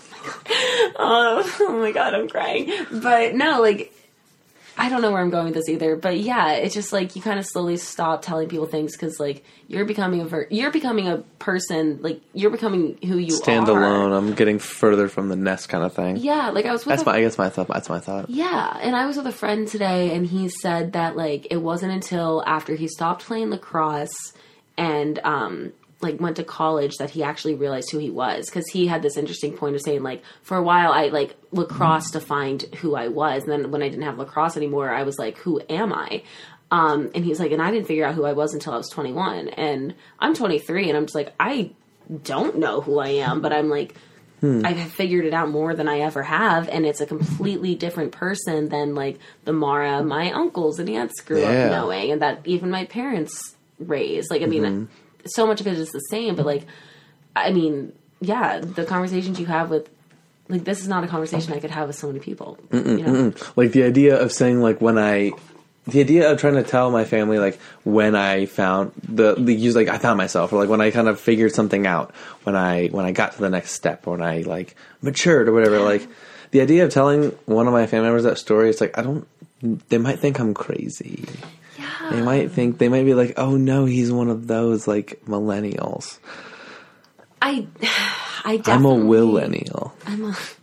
Okay, that's something I saw on... It's Katie. Okay, Katie said that. I was like, is that like a new term that I'm missing out on? Katie, me and Katie were talking about Will Smith. We were talking about music. We were going to play Angela's, and we were talking about Will Smith, and she's like, I was thinking this earlier today. I'm not a millennial. I'm a millennial. And then she posted it, I think, last night or something. Yeah, after she tested it on me, I loved it. Yeah, and she's like, this is ready to go. Yeah, I'm not saying what she did. I just kidding. Hey, we're not gonna tell Katie we talked about her on the podcast. Instead, we're gonna see if Katie listens to this whole episode. So, Katie, we're gonna know. We're gonna know. No, but I get what you're saying. Like, there's so many things that, like, I would hesitate to, so many words and ways I phrase things that I would not use with my parents, because I'm just like, they're just gonna roll their eyes and be like, ugh, Maura. Like, they have this, my family has this ongoing joke that I just don't really think is that funny, because it doesn't make sense. They're just like, when I moved to Richmond, like, I would do little things, and they'd just be like, oh, that's so Richmond. And, like, oh, Maura, like, my sister Shannon bought me white sneakers for Christmas 2 years ago. And my dad just like, oh my gosh, that's so Richmond. And, like, one of my family members is like, can't you just see Maura on stage in her white sneakers with her, like, and my sister Alana got me a brown leather backpack. With her white sneakers and her brown leather backpack doing improv. Oh, she's so Richmond. Like, when I got overalls, so Richmond. Like, I mean, yes, these are things you see around the city, but they're also things you see in every city in America. And it's like, I don't even think, like, I'm that quote-unquote Richmond. Like, there's a lot of people out there that, like, look way more Richmond. Yeah, Richmond than I do. Like, if that makes any sense. Like, I don't have any tattoo. Oh, I do have a tattoo. Just kidding. I have a dot. I have a dot. Have you seen it? Mm-mm. Okay, it's on my hip, but if you want to see it, I'll show you real quick. A little intimate. See that? Yeah. That's a tattoo. Why did you get a dot? So I was 19 and drunk, and my ex's roommate was a former tattoo apprentice, and so we were, like, sober early in the day, but we were just like, let's get little tattoos today, like when we go to this party later tonight. And so his roommate gets to the party, and, like, we had been drinking, and I just had not decided what I wanted, and neither did he. And I also was like, well, I'm not going to commit to something, like, major. So I was like, can you just, like, put a little dot on me, like, make it look like a mole? And so it's on my hip. It really does just look like a mole. And then my ex was supposed to get it on his ribs, but I guess forgot that he decided ribs and I decided hip, so he has it in the exact same spot. So technically, I have matching dot tattoos with my ex-boyfriend. And my mom hates tattoos. And my dad hates them too, but he's also... My dad's philosophy is like, I mean, it's your body. Do what you want with it. But, like, I think it's stupid. And so when I came home, I was like, guys, like, when I, visited... Oh, my goodness. When I visited my ex or my boyfriend in, Nashville, we got tattoos, and they're matching. And I'm so like, let me just show it to you. And like I like built it up, and like then I showed it to them, and my mom was still angry and like gets up and leaves, and she's like, "Oh, Maura." And then my dad like had put down his paper, had put it down for my story, and then he looks at me, he's just like, "You're stupid," and then starts reading the paper again. I was like, I think it's funny because now my sister actually has a tattoo, but I like whenever she talks about how much it hurt, I'm just like, oh, I know, I remember the pain well. So funny. I think it's funny too. That's so funny. Yeah, so That just made me think of my birthmark, and I thought like the one on your arm. it made me think of like I used to tell people it was a tattoo of an egg. Yeah, But it's just like a dot on my arm. But like I don't know, I just thought of that. It was like really fucking I like weird. it. It's a beauty mark, baby. But like the idea of like I got a dot. Like you have a dot. I have a dot. I finally found someone who can trump me. Yeah, it's just genuinely a dot, and yeah. Great. Also like no, this is cool. Nah, it's just cool as shit. What spawned the tattoo? Just the fact that my ex's roommate knew how to do before that. tattoos. Before That I'm not very Richmond. That was it. Yeah. I guess that's what I'm saying about like not telling them certain things is because they don't, through your eyes, through your filter, through your scope, like that's normal. That's just how you are. And to them, it's abnormal or it's like weird. It's like, oh, you're this other thing. And it's like, oh, well then I bet if I said this thing, you would think, oh, you're this other thing about that too. Totally. And so it's like, it makes it difficult to communicate with just different people in general. And it's really, I just love how you were like, the people who I'm closest with don't really know me as well as some people who have only seen or only know a piece of me. Yeah. The last pen. A piece of me. Yeah, no, it's so true. Which I guess I was actually like kind of going back to like something I was thinking about earlier. Because you made a comment that like you have only known a part of me for a little while, and I think specifically at the theater, like I don't know how to phrase this. I do have somewhat of like a flaky persona, and just like that's like I mean that's a word that has explicitly been used to describe me by people at the theater. Just like very like in and out, which is fair because like I suddenly left to go to New York. I do plays. I'm in and out of the theater, but I forget what I was gonna say. Like where I was going. Like people, I guess. I don't know. I guess knowing a piece of you, they only see that side. Yeah, of you. I guess I float around so much that people only get to know a small part of me, but I don't intend that. Like I want to be more present. I want to get to know everyone. But like I just have this thing where like I just put so much on my plate. Like that's why it took you this long to get cookies. So the cookies. I don't know if I brought this up. So please. Back when I was in 301, I was a TA, or I was an intern rather, and you were an intern, and you asked me to cover when you're like shifts, or you said whoever covers this shift, I'll make them cookies. Which I don't know why I promised because I'm a terrible baker. And I took you up on it because I was like, I like cookies. I was going to go anyway. I'll tech or whatever. I think I got out of it, actually. I don't remember. Oh, so you don't even deserve these. Yeah. I took up. But Jonathan later told me when we first like had, I think our first like real friend talk, he was just like, what was your like impression of me at the time? Oh, well, yeah.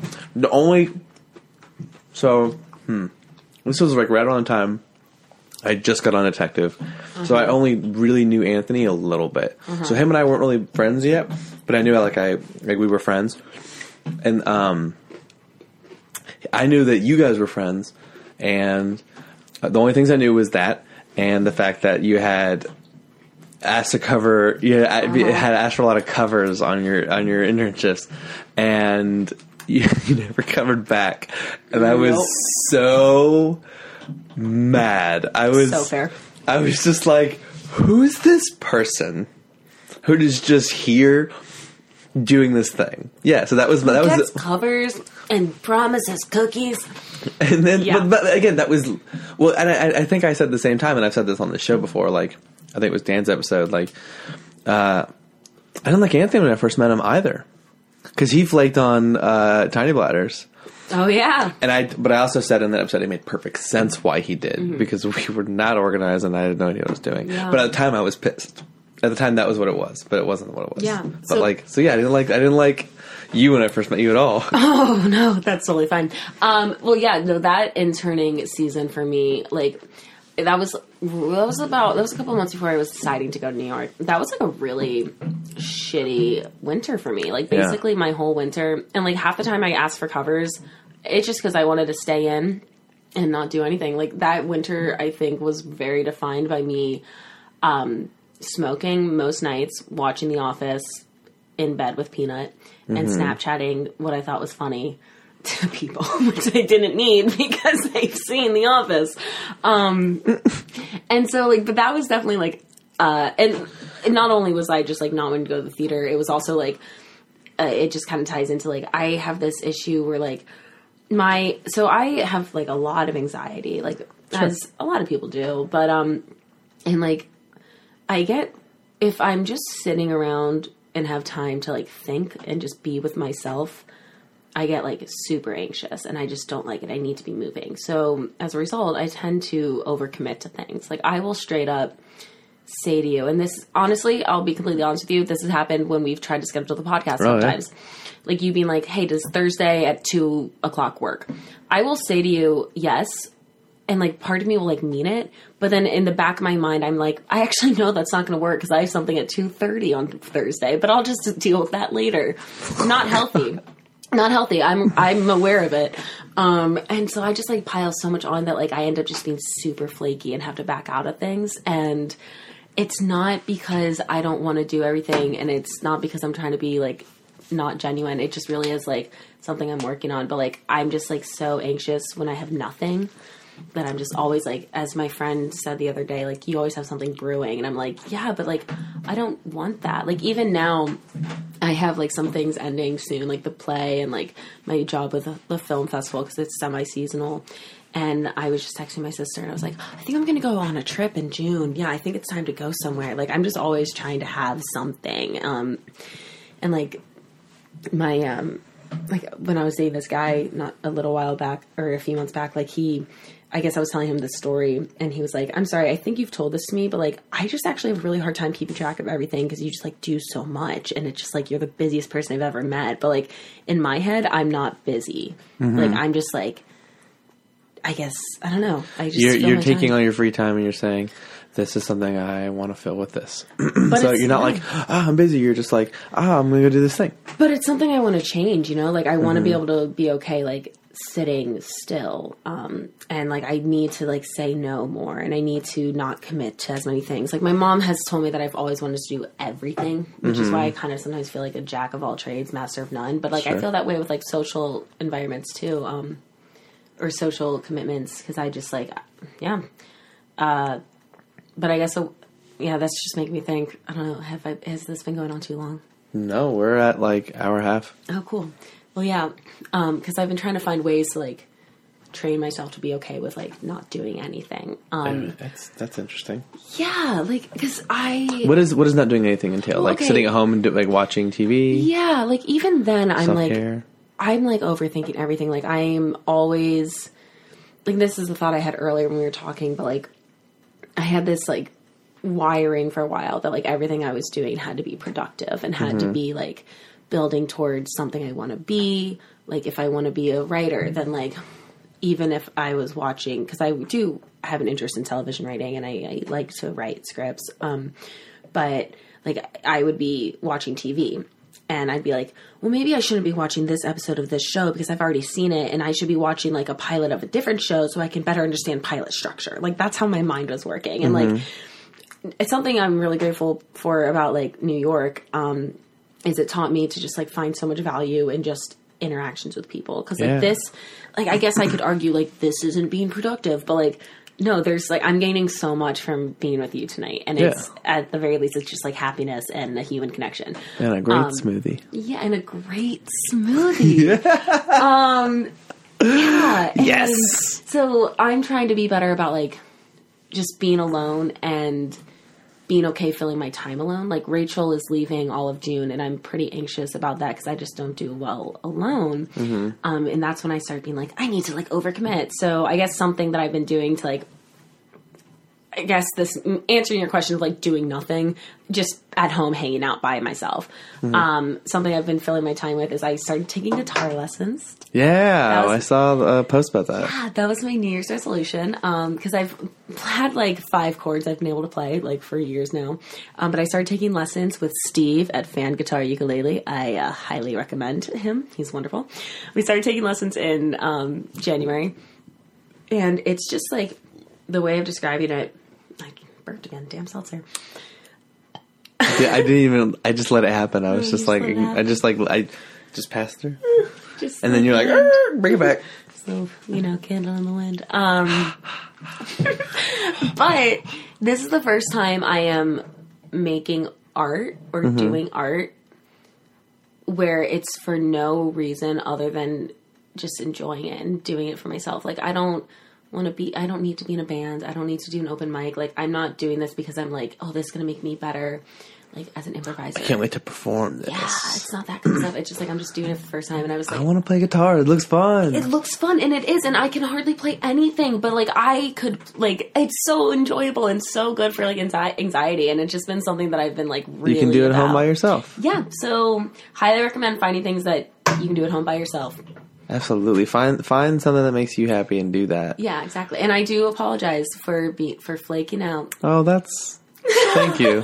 Because it's the right thing to do. Yeah. Saying sorry is correct. Because I've apologized to a few people in our community because of that. Because I'm just, and I also have this issue where I like withhold information until the last minute because I don't want to disappoint someone, and that just ends up being bad. Being the worst. Well, it's the funny thing is, like, I tell that story in jest now because I know you, and to me, it's just like, that Maura. I love that girl, but yo, remember the cookies thing? Do you remember the cookies? So, like, yeah, now that's dead, but it's not that common of a joke, but it's a good joke for us. I'm glad it's on this. I'm glad it's like recorded, but like, no, I guess to bring it to like the things you were saying, that the full encompassment of why, like, and how it's applied more. Yeah. I think the mindset I've had, whether it's overall or with you specifically, has been, I don't know, just like the letting cancellations happen. I don't know if it's because I want to be generous with that, because I would want someone to be generous with me if I needed to cancel, whether it was for a real reason or just because I needed a day in, kind of thing. Yeah. Like one of the things that I've been flaky with recently is this show. I've missed 2 weeks in the past 2 months because I was like, I don't have a guest. I don't have the mental energy to do an episode during this perfect 2-hour block. And actually, I think one of those 2-hour blocks, so like, I'll hit Maura up because if she can get in, then that's worth it. But like, otherwise, I don't have it today. Yeah, kind of thing. So I think, to me, it's like, I just get that you're a human now, whereas before I was just like, this girl. Well, that was also right at the. It's so funny because we were talking about. I was talking about I don't know if you chimed in, but like the maturation and like getting away from that level, being so Richmond. Yeah. The idea that like the person who you are now, quote unquote, is somehow different because you've grown, but they haven't grown in the same way, so they might not understand. Well, they might also have that growth section, be able to interact with people on that same level. I don't know, I'm getting way too ridiculous with it, but just the idea of, once I hit I hit a point where it was like, that's an understanding that I have now. It's just like, people are trying their best. Let's just make this as pleasant an experience as possible. Be gracious, and that people will do that to you, kind of thing. That's the better word. Gracious, not generous. And so for me, it's like, when it comes to that with you or in general, it's like, in my mind, it's like, I would rather be super supportive of that move than not, because I just feel like it's so simple and so dumb, but like, what happens if I don't? Then I'm just mad at you. Yeah. Cool. That's so pointless and it's such a bad energy to hold on to. Just like, I don't like Maura, and I'm going to make sure that I don't forget it. Right. Yeah. So I think I reached a point where I was like, fuck that. I don't want to do that anymore. Yeah. To me, it wasn't important. It was just like, it's so dumb to look at this as such a huge big deal. Like, you had to go do your thing. It's fine. Yeah. Yeah. Oh man. Yeah. It's so, first impressions are so funny. I actually had this thought today. It was just out of a conversation with someone, but like, that even if a first impression's a good first impression, it's not entirely real. Like, it's about the consistency. Yeah. Can you maintain that impression? Yeah. Or at least some level of an average of a positive one. Mm-hmm. Yeah. I will say that, I've talked about this really healthy relationship that I was in. We dated for 2.5 years, ended amicably, still talk occasionally, kind of thing. When we first met, she hated me. She was like, I think the first thing she said, we worked together. We were petty cabbers, and I corrected her on jargon that I had corrected so many people on before. It was just like, if you say this word, it's illegal and we could lose our jobs, kind of thing.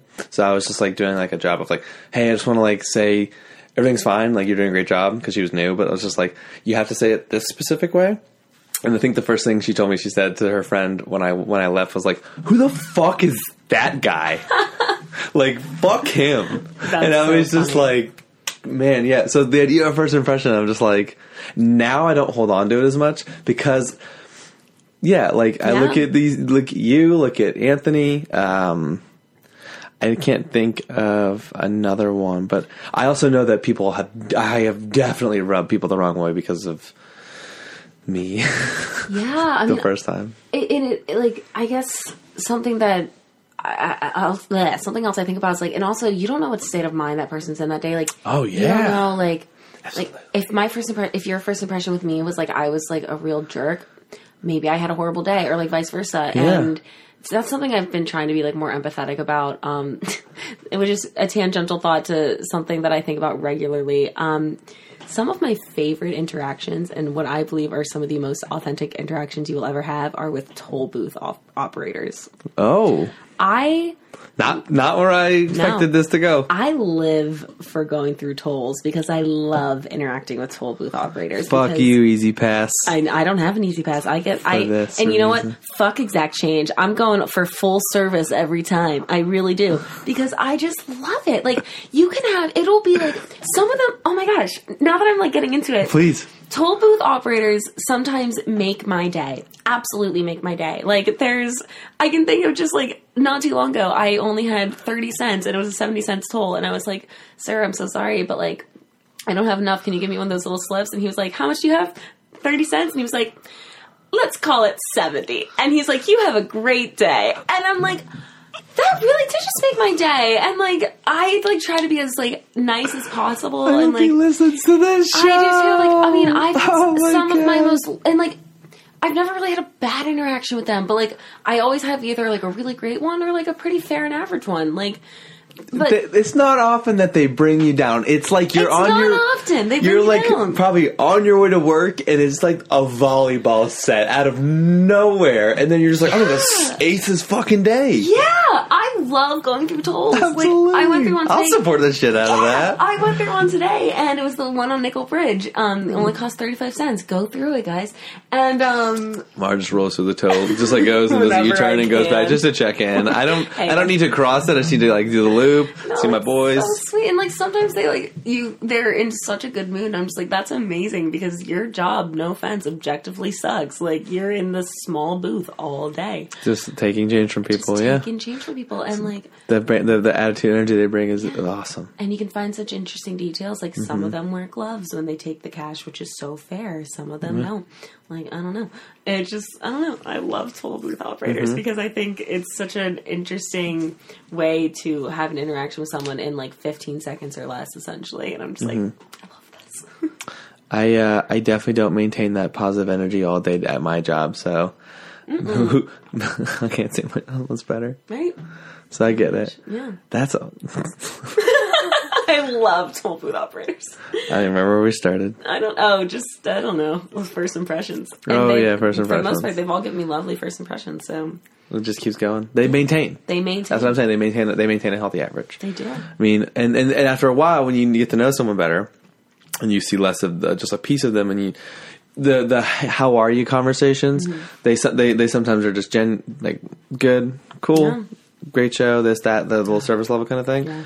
Sometimes, and I've noticed this with myself, where I'll get into a thing I'm thinking about, and I'll just like, what do you think about? I'm trying to figure out this like gap month thing, like when I was trying to figure out my living situation, and it was just like, I don't know, I'm trying to figure out this or that, and like I would just get into it with like Sean or someone, and it was just like, to a degree, I'm showing them another section, like, hey, this is a real problem I'm having, and this is how I'm feeling about it, and I don't know, it feels good to talk about it. Yeah. And so like it's cool because it's like at first it's like, yeah, you only see that side, but like the first impression it's like, oh well, how much of them did I see? Yeah. The idea of don't judge a book by its cover is because it won't tell you what is inside. Yeah. No, that's so real. And it's something I'm trying really hard to do, and that I encourage everyone to do is like, don't just give blanket responses. Like, I'm the queen of saying like, oh, my day was fine. Like if someone's like, how are you doing? Great, fine.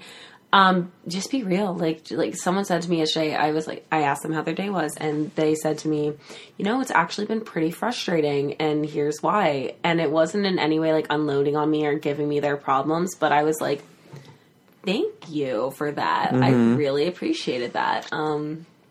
Because the more you talk about it, and the more open you are, the more, I guess, normalized it's going to be. Yeah. Well, and also just, I guess, I don't know.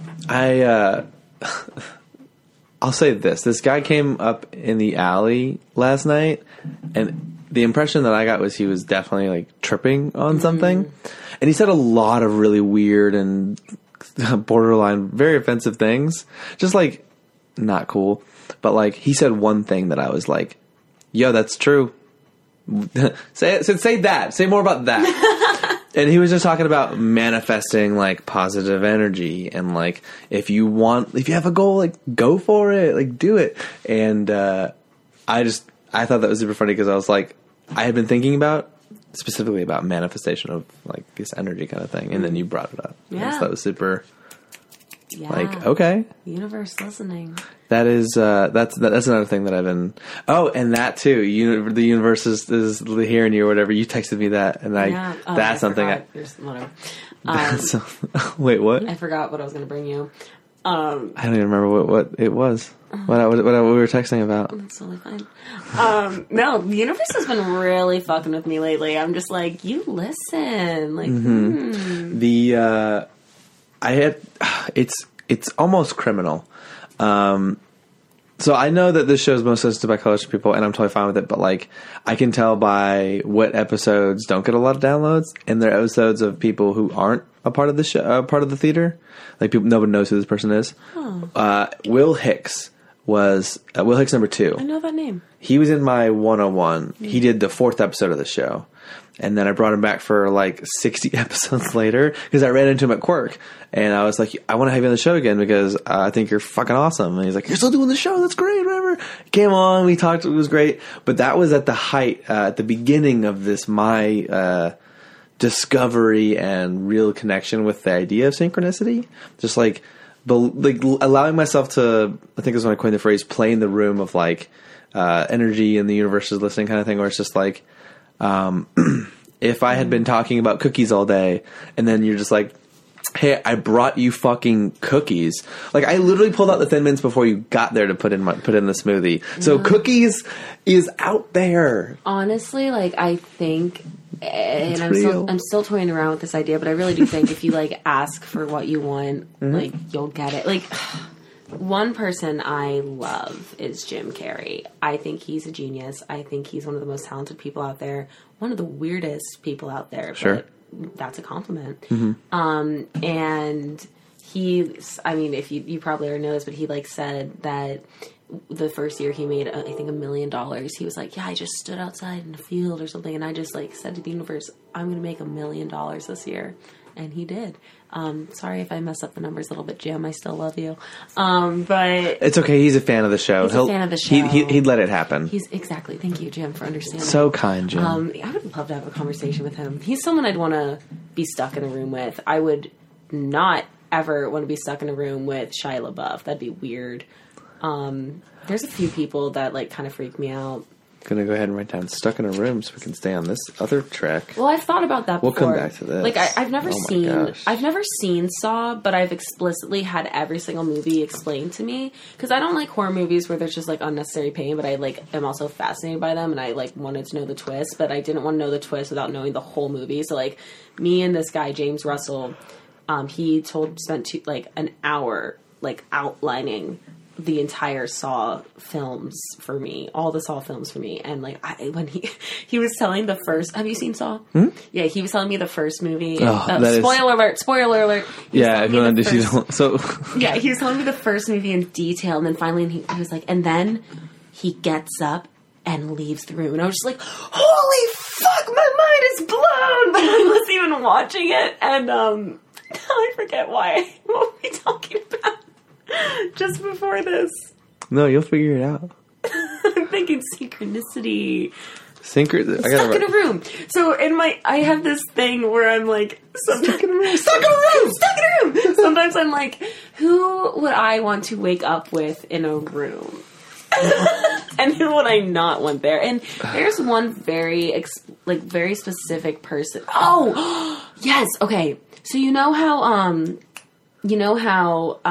who are best friends? It's, oh my god, he's in Freaks and Geeks. They're best friends from Freaks and Geeks. And they did that Kanye West video. They recreated it where they're making out on the motorcycle. And he was in that new movie, The Disaster Artist. They both were. Is it Seth Rogen and... Joseph Gordon-Levitt? No. They're friends. No, but the creepy one that I'm thinking of is, I can see his face.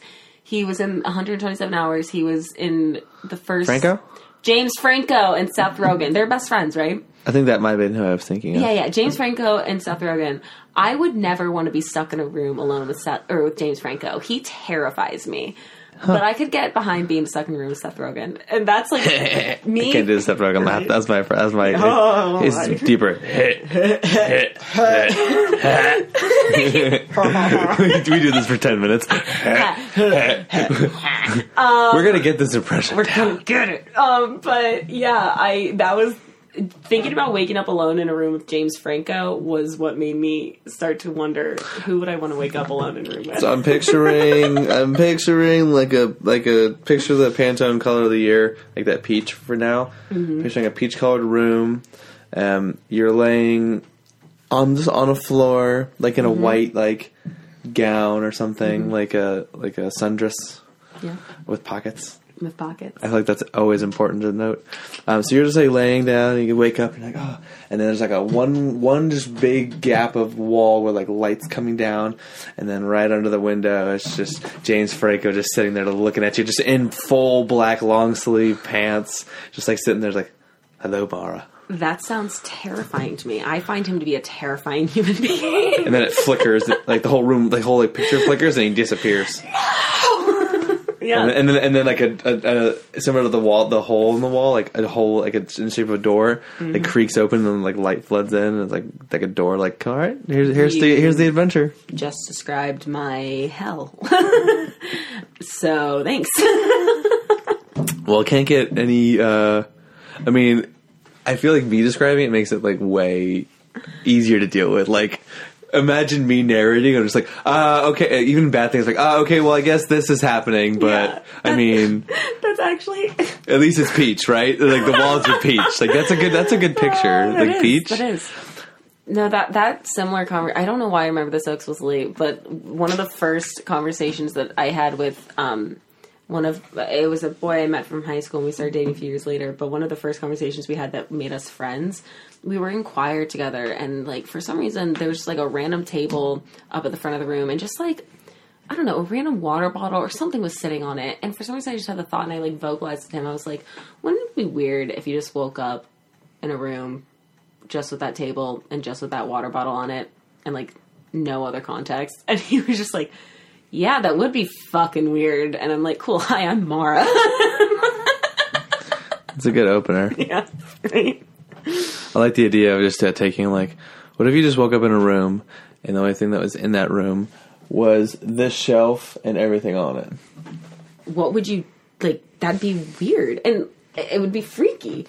And you just wouldn't know what to do. There's a lot of things on here that are just don't make sense together. Now that I'm thinking about it a little bit more, it's probably scarier just to wake up in a room that you don't recognize, not just the singular object in the room. Well, once you get over the idea that like I'm in this room and I don't recognize, you're like, well, what is this doing like, here? Why is this the only thing here? What if you recognize that thing too? What if it was legitimately was like in 3 months and like I don't even have the shelf anymore, but like you wake up and it's there as is. Yeah.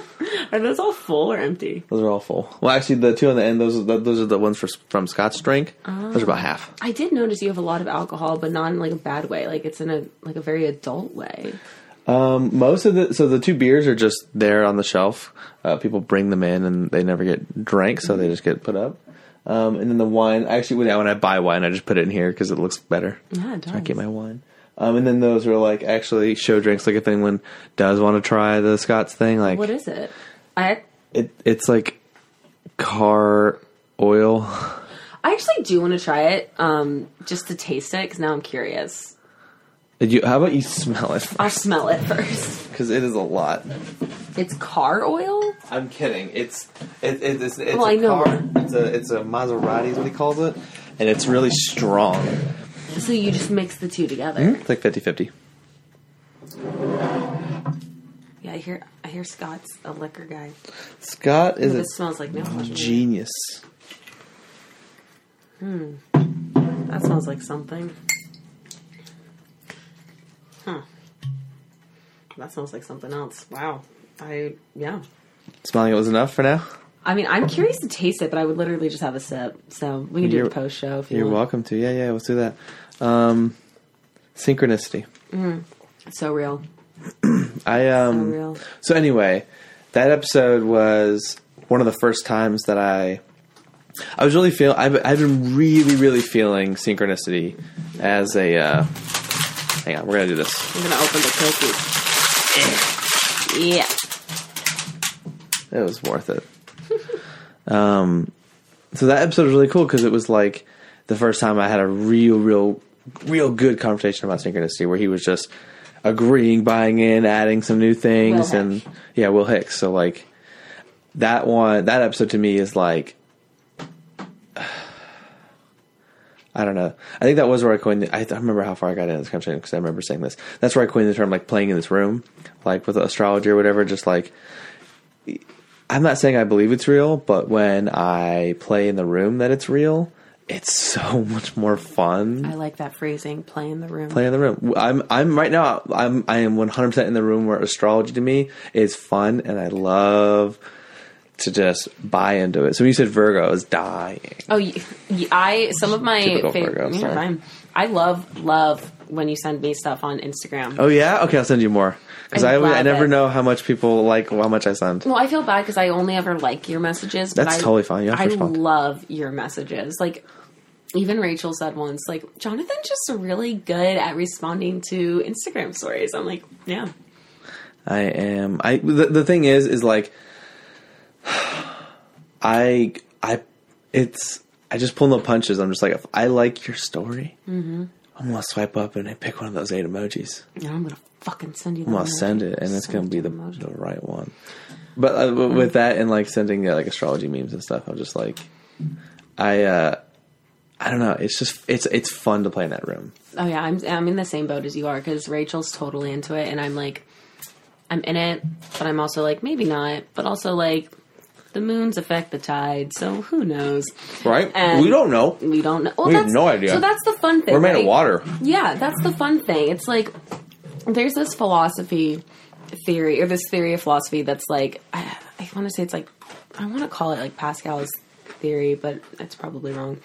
Where basically the whole idea is like you should believe in God just in case God exists. Oh yeah. Pascal's wager. Thank you. And I just think that's so interesting because it's like, sure, I'm just going to believe in this because why not? Or I'm just going to toy with the idea. I really like the phrase play in that room because like, yeah, I will look at like astrology stuff or like I will look at stuff about God and I'm like, I don't know how I feel about this and I don't know how I feel about that. But like, I'm kind of in it and I just like reading about it and like, that is very accurate for Leo. And I am a Leo. Although I will say, I had this rant with Rachel today. Not much of a rant, but I was just like, I do have issues with some like the broadly defined character traits of Leos. Blankets. Yeah, because it is accurate that Leos are egotistical and like attention. I would say that's accurate for me, but like a lot of the attention that I want stems from insecurity, and it stems from just wanting interactions with people because I just crave human beings. Not because you're a goddamn Leo. Not because I'm a goddamn Leo. I don't know. It's funny because like I have a Leo placement and I like attention. Yeah, everyone has attention. I have an ego. Everyone has an ego. I don't have any ego. So like, and I mean the general argument is just like, they just write those things so like they could apply to anybody. No. And for me, I mean, maybe I don't know. You know what it is for me? It's just like it's like an improv suggestion. It's just like I take from it what I want. I don't have to use any of that shit. Yeah. It's just like I'm in that room. I read that line. I only would get that line if I'm in that room, and that line helps me today. That line, I told Kimberly about this on her episode. I was like, I follow this page that gives me my horoscope every day if I see the post, and for me, it's just like 3 lines where it's just a random thing, and some days I'm like, no, that, or like I'll look back, I'm like, no, my lucky time of the day was not 5 p.m. That was the worst part of my day.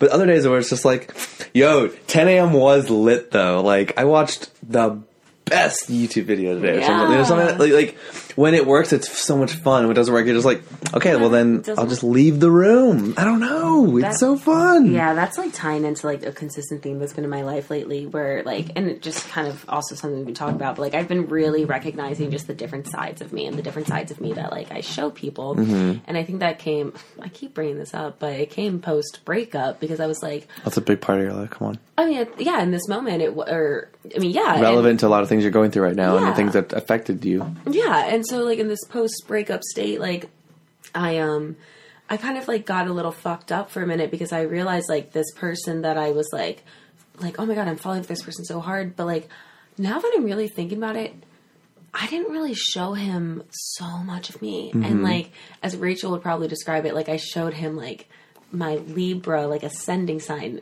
Yeah. I think that's what she said. That's right. Is ascending like the one that you like project to people? Rising? Maybe, I don't know. I think ascending and rising are probably the same thing. But I just know it was rising. Yeah. Yeah, she said that he probably saw all my Libra side. My Leos are rising. But nice. I'm a double Leo. I know that. I'm a double Libra. We've had this conversation.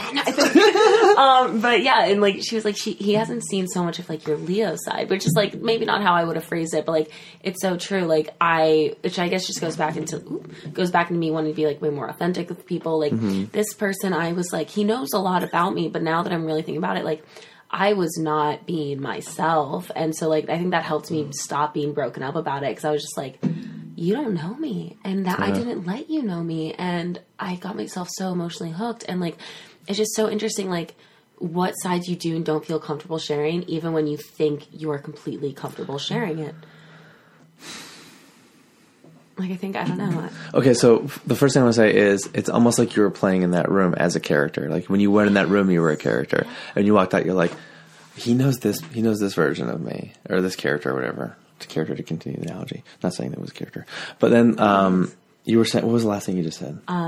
Like, I thought I was letting him know sides of me, but I actually, like, wasn't. I mean, is that what I said? You said something else that was off of that. God damn. He was seeing my Libra side, not my Leo side. No, it was really towards the end. I stopped being broken up about it because I realized he just didn't know me. I was saying, God, this always happens. Oh, man. It was,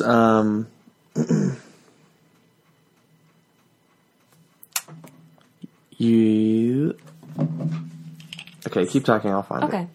Well, yeah, I just, like, that's been a really, and some people who will listen to this will know that, like, this is something I've really been stressing out about. Just, like, which side of me is authentic, and why can't I be completely authentic with certain people? And actually, I just told Rachel this today. Like, she is so, like, she was telling me, like, she was on a date with a boy today, and he, like, complimented her soft hair, and she was like, it only is soft because it's greasy and I haven't washed it. And I was like, I fucking love you for saying that, because I never would have said that on a first or second date with a boy. And she's like, I'm just being me. And actually, also, props to Rachel. I'm going to say something else that she said. She's seen this one boy, and he does this thing where he doesn't actually, like, collect or he makes action figures in a very Sid-like way from Toy Story, the first Toy Story, where he will buy them and then disassemble them and recreate new action figures. Fucking awesome. Yeah. I want one. Yeah, he has a room dedicated to it in his house. And what a weird concept. What a weird concept. But, like, she was telling me that was unrelated. Oh, no, it connects. So she was with him the other day, and he was just like, he said to her, like, you're so beautiful. And Rachel's response was, and I really like your mind and how smart you are, and you're so funny. Like, she said that to him, and he was like, okay, like, yeah, I get it. And she was saying to me, I realize, like, this guy only really likes me or is attracted to me or wants to spend time with me because he thinks I'm beautiful. And I said that, and I didn't realize that this is something she actually said to him. But she was like, I'm just another one of your dolls, aren't I? And I'm like, oh my, because when she said that, I was like, oh my God, Rachel, that's so observant. Like, that's such a thing you would see in a movie. Like, oh wow, connections, characters, themes, And she was like, no, I said that. And I was like, bow down. I am bowing down. Like, because if a guy told me I was beautiful, I would just be like, thank you. But, like, the best compliment I've ever gotten is that I'm funny, or that, like, someone likes talking to me. Yeah. Or they like my heart. And I'm just like, Rachel, wow. Because I guess just to bring this back to what we were just saying, like, I would never have felt comfortable saying that to someone on a first or second or even, like, fourth date, I don't think. And I think I just have a really hard time opening up and being me. Being genuinely you. But unabashedly yourself. She is so unabashedly herself, and it's, I think, the thing I respect the most about her.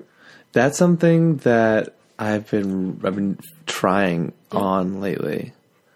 It feels weird. Yeah. It feels that to me, her saying that to me is just like, I'm just another one of your dolls, aren't I? Oh my God. Yeah, it fucked my mind too. God. I was just like, wow. Oh man. Well, that's just like, did he have a response? She said that he said, yeah. And I'm not sure, she just didn't really know, like, exactly what that yeah meant, but I guess just in a way where he was just, like, absorbing what she was saying. Like, it blew his mind too. He's like, yeah, oh no, I have a huge thing to work on. Yeah. This has been happening? Like, whoa. Like, good for you for saying that. I can't even. He was impressed. He was like, you want to just go? Just leave? Yeah. I gotta go cry. I gotta cry this out. Reevaluate my life. This is oof. That is just. I just. Now, do you remember what you were gonna say? I don't know. I don't think I need to say anything else ever again. Oh man, right? If that was a text post, like that would belong on one of my favorite subreddits, Murdered by Words. Murder by Words. When people just shit on people, like with like facts and typed out arguments. Love that. Or just like a good fucking wit. That is just stardust. It is stardust. That's like I don't know what stardust is, but it's gotta be a good thing. It is. And so I picture like whenever. I mean, Rachel is goodness, but like whenever there's like a moment where it's just like that's the good thing that she did, it's like that's stardust. And that to me, like, because she said, I'm just one of your dolls. I'm just like one of your dolls. That's so fucking fire. I know, That's right? so savage. That's so much. That's so a lot. That's all the words. She says the most profound things sometimes, and I'm just like, let's touch nature. I feel like I should touch nature now. Yeah. Like, oh my gosh, stop objectifying women. Stop objectifying woman. Go walk barefoot in the grass. Yeah, do both of those things At the same with time. a cup of water and drink the cup of water. And when you're done, you can go inside. Just do that for like a couple minutes a day and like let that see what happens. Yeah. Reap the benefits as you will. No bad things that can happen to you. Nope. If it's raining, just stand on like a porch or next to an open window and just let the. Or you know what? Some people. What's the quote? Some people get caught in the storm. Other people dance in the rain. I don't know. Dance in the fucking rain, you guys. Do it. There's a shower inside. What are you doing? You're not doing anything. You're not busy. Yeah. Just do it. I'm like, who am I talking to? Very busy people. Probably people who I know who are busy. That would be a time saver. Wow, just strip down. I need to take a shower today. Let's make the getting wet part very fun. Just like Yeah, right? outside. When's the last time you danced outside uninebriated? You know, actually, that's so funny that you're asking me that because it was a few nights ago. Good. Yeah, I was having like I don't know what it was, but like it must have been Friday night. Yeah, so it was Friday night. It was after my play, and I was just in a really good mood. And I like had to walk a little bit further to my car in Scott's Edition, and I had my umbrella, and I had like some song stuck in my head, and I just started dancing, like twirling around and singing. Mm-hmm. That's something I've tried to do more, just singing. Yes. Like I've been singing while riding Step, my step, bike. step. Yeah. I'm singing while I'm riding my bike a lot, like pretty loudly, like, and people can hear me. Yeah, so it was actually a couple nights ago, and I was just like twirling. I was like using my umbrella in a very sing in the rain style. And at one point, like someone like was starting to walk by me, and I was like, oh, I need to stop. But then I was like, why do I need to stop? Like, I'm not hurting him. I'm not crazy. And I'm just going to keep dancing. And it made me so happy. Like, oh my gosh, it was great. What did he do? I just kept dancing, and he was just like, oh, hey. And I was just like, hey. And I just like kept going. I'm just like, that was really fun. Like, I don't know why that genuinely sounds scary. That sounds like a scary situation to face. Like you did something. Like just to bring this up again because it popped in my head. Like when people tell me like, "Oh, you're so brave for being on stage," you're brave for walking by somebody and continue to sing because that's something I would like hesitate to do. Like I was like, I should probably like chill out. Like okay, all right, I was just doing a thing. Like I don't know. That's my first thought is like stop. No, mine too. And like I jam in my car. Like I love driving and dancing. Whenever you pull up to that stoplight, but you stop, and I've stopped stopping. you like whisper to like you like sing to like your empty passenger seat because you don't want them to see you. Yeah. No. Today, what song came on? Oh, Domino by Jessie J. I don't know if you know the song. You don't. You don't need to know the song, but it's like.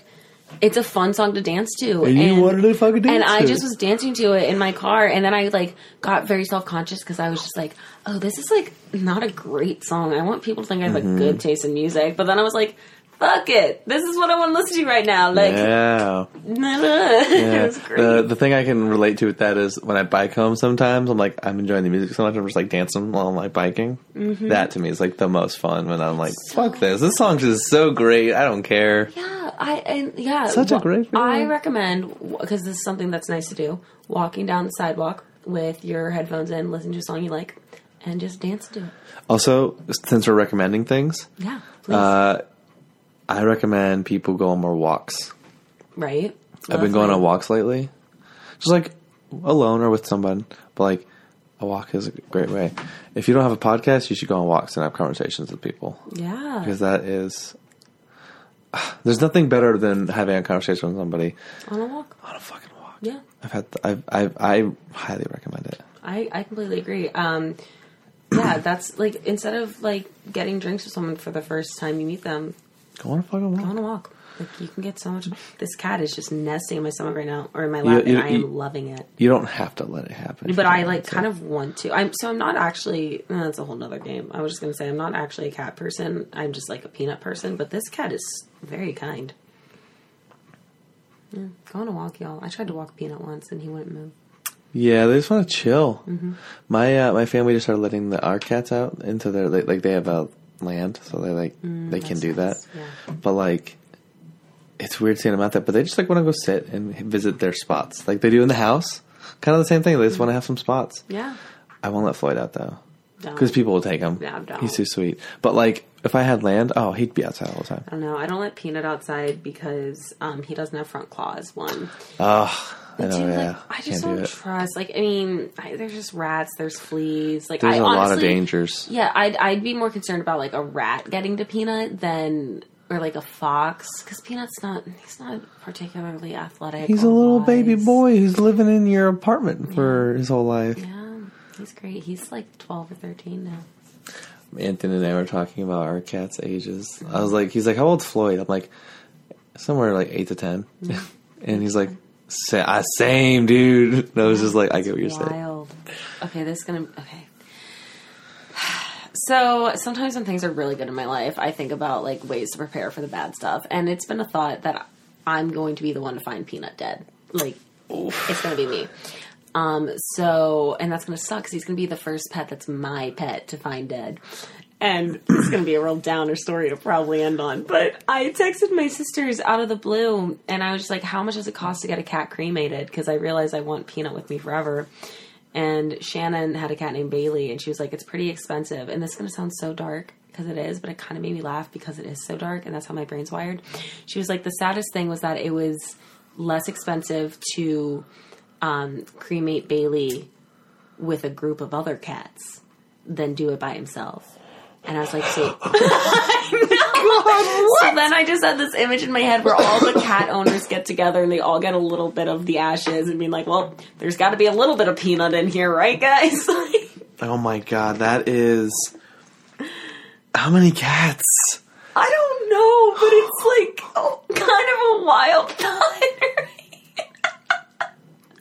I just hope some of it's cat. I just you got a box of someone else's cat on your mantle for the rest of your life. Oh no. Which is why I just want to be set on fire and sent out to sea like a Viking. That sounds dope. Or if I have enough money, shot into space. That'd be kind of cool. Shot into space with stardust. With stardust. Amongst the stardust. Oh, You'll be I Stardust. will become Stardust because I'll deteriorate. Or if we cremate you and then shoot you up, and like we set a time release, like No. it's like a little explosion. I like kind of a very vivid image I have in my head for some reason is the end of Total Recall that I walked in while my parents were watching it, and like Arnold Schwarzenegger's in a version of that movie, right? Or am I? Is this You're asking the wrong person. okay? Well, I think so. You Unless know more it's than me. completely like. I don't know. He's on Mars and he starts suffocating. For some reason, I have that image in my head. Like, Are you on Mars suffocating? no, if Arnold Schwarzenegger on Mars suffocating and his face starts going crazy because he doesn't have oxygen. Oh no! I'd like that to happen to me post life. I'd like to just be shot into a black hole and see where my body goes. Maybe in a black hole, like get dead to like bodies are alive. just see the camera. Yeah. Just like take your body, make it like nothing can destroy it. It's not going to have any weird situations. It's just going to float through the situation, and you get to like just view it. Like, and then like, let's go do it. Yeah. Launch me into a black hole. I'll come Whatever. back. Yeah, let's we do it. just found one, right? Or someone did something cool with it. They posted their first Instagram picture of the black hole did. I think they got a picture of the black hole. Yeah. Yeah. That was the joke I was. Yeah, no. I was like, I knew what you were saying, but I was like, because I'm bad, and I actually just kept reading that headline, haven't read into it, and I haven't read it either. wow, Well, I don't know. There's a lot of things to read. there's a lot of things to read. I got a lot of YouTube videos to watch. Stuck in a Room. We got that. I don't know if I could single out someone who I wouldn't want to be stuck in a room with. Skip Bayless. Who? Colin Cowherd. I don't know who that is. It's this dude. It's just like a sports reporter who just says outlandish things a lot of the times. And this guy is just, in my mind, he's a piece of shit. Just because of some things he said. So I'll pick Colin Cowherd. Okay. Colin. F you. Fuck Colin. This one. I'll just say this to give you an idea, and anyone else listening. This one NFL player died. He like someone broke into his house and like murdered him, tried to steal stuff. And it was horrific, and man, it was so emotional. And I just remember watching the story again, like a couple years ago, talking about like 10-year anniversary of his death, Sean Taylor, and it showed Colin Cowherd just talking after the situation, talking shit on him for like, that's what happens when you surround yourself with people like that. And it was just like, a man has just died. How about we just be like good people? And he said that, and he still has a job years later. Wow, that's he's a gross person. Also, so fuck that guy. I feel bad that horrible story is making me say this, but that story made me think of one of the most romantic moments of my life. Perfect turnaround. Okay. So it was in New York. It serves a cookie. Yeah, it does. I was in New York over the summer, obviously. And it was my first time leaving the city, and I was taking a train from New York to Philadelphia to visit my cousin who recently moved there. And I like did that whole thing when I was on the train where I like put my backpack on the seat next to me, and I'm in the window seat, and I like don't really want anyone to sit down next to me. And this voice, like I like see him like kind of like eyeing next, all the seats are filled, and he decides like sit down next to me because he's like, I'm sorry, is the seat taken? I was like, no, it's fine because there's nowhere else to sit. And I forget his last name, but I could figure it out. His name was Mark. He was about my age roughly, and such a truck boy, like such like someone that in real life I would never like. Truck boy. Like he. Yeah, tucked in flannel shirt to his Wranglers with cowboy boots and a hat. Not a cowboy, cap. no cowboy boots, but like I'm exaggerating. He was in the city for just the day because he works for like a window company and was like installing windows. And he said he loves his job because it's so easy, and he and his boss are super chill. He lives in New Jersey. He loves not NASCAR, but like a different kind of similar thing to NASCAR where it's like more like a dirt car kind of. I don't know how to explain it. Monster trucks. No, not monster trucks. They still like race around a track. Is it the truck series?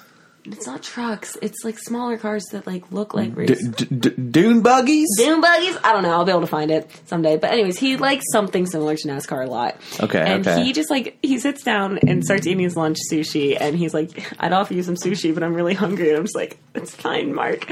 And, he like pulls out a beer and he's like, I wish I knew I was going to sit next to you. Like I would have brought another beer. And I was like, it's totally fine. I actually don't drink beer, blah, blah, blah. But we just start getting, and he gets off on a stop before me, but we just end up talking for the next like hour or so, however long we're on the train together.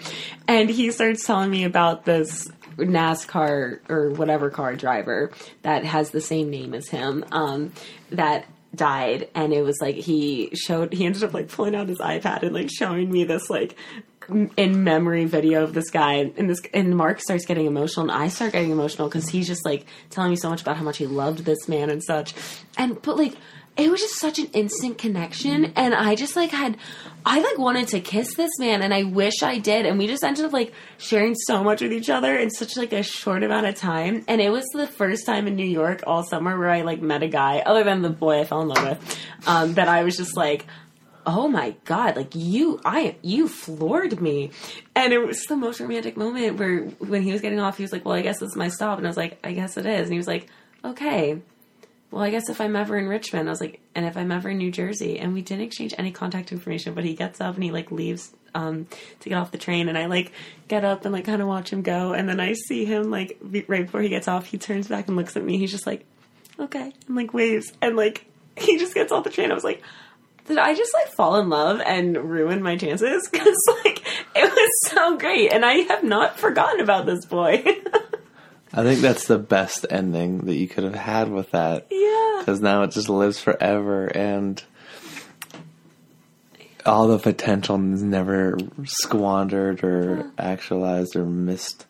It was so beautiful. That's amazing. He was. I'm never gonna forget about him, and it was like nothing significant really, but like one of the best interactions I've ever had with anyone, I think. Also, just really, I want to bring home the point of just like the interaction that you had was you just liked what his like, brain, and that kind of goes back to what Rachel was saying. I like your brain and the way you think sometimes, and the way you showed me, like, I think you're hot. He was quite attractive, but that's not what I'm remembering. Exactly. You just remembered like him. Yeah, it was great. Yeah. He wasn't just another one of your dolls. Not another one of my dolls. I don't... Wow. No, it wasn't. Mark. I felt like you could make a shirt out of that. All right, not another one. Not another one of your dolls. Hashtag, no, that's too long. That's so long. Yeah, right. God, now that I'm thinking about it, that probably didn't even sound that romantic. But like, just thinking about him and telling the story, I was just like, no, it was great. Like, I guess I filled it in. I filled the role in. Yeah. I created a person for Mark. Like there's a version of Mark that exists in my brain now, and I had my version of the train you were on, and my version of what it looked like. I had my version of his sushi. Yeah. I had a vision, like everything you said. I have a version of it. So like that does exist. It was super romantic because I made it that way when you told me the story. Yeah, and I think something else that made it really romantic for me was like that was coming to the end of my time in New York, and I was like kind of making this debate: should I stay here and work that temp job life and try to like take comedy classes and like blah blah blah, and like what am I going to be? And I need to be something great because I always put so much pressure on myself. But this boy loves his freaking job because he just like does this contract work and he just like goes out sometimes to New York. He's like, I can never live there. I like my place in New Jersey. He said he's like, I asked him how his day was. He's like, it's been a great day. I worked kind of early and then I got off. Me and my boss got a beer. Then I got some sushi and now I'm on a train talking to you and having a nice time. Then I'm going to go home and, probably just like hang out. And I was like, whoa. And he's like, yeah, it's a good life. And I'm just like, and here I am freaking out, like, I need to do something. Like, but what does that mean? What the fuck does that mean? I think that's another reason he was so significant to me, because I'm just like, wow, like, simple isn't bad, and simple is great. It's also okay to just enjoy things sometimes. It's okay to sit alone and be alone. It's okay to let all the work you're doing just be. Like, you worked hard to get somewhere, like, enjoy it a little bit, you know? I mean, there's always the idea of constant growth, but, like, no, you got the job so you could sit at home and do nothing if you wanted. Or you could go out if you really wanted. Or you could do whatever, like, everything's, I don't know. Oh, God. Thank you, Mark. Thank you. You're great. Thanks for the story, Mark. Well, to finalize the final, like, wrap button ribbon, you let that experience be that experience. Yeah. Wow. Yeah. God. Synchronicity and full circle. See? That's what I'm saying. Wow. Yeah. Because I didn't know I was going to say that story. Yeah. And I let that experience be that experience. And I'm so grateful for it. Yeah. Yeah. Is there anything we didn't get to that you wanted to? You went 2.5 hours. Oh my God. I'm sorry, guys. If you listened to all this. No, that's definitely good. That's definitely good. They've had enough of me. Longest episode we've ever had was 3 hours. Oh, wow. Who was that? Scott Beckett went 3 hours. Oh, well. And Matthew went 2 hours, 56 minutes. Second time Scott Beckett's come up to you today. Yeah, true. We can't. Third time he's come up for me today. It always comes in threes. Yeah. That's what I've noticed. That's a number. That's something I want to look into, numerology, a little bit Oh more. my God, we didn't even get into numerology. Oh, I know nothing about it, so that's next episode, I guess. But, like, someone asked me the other day, do I live in a 4-4 or 3-4 time signature? And I was like... That is...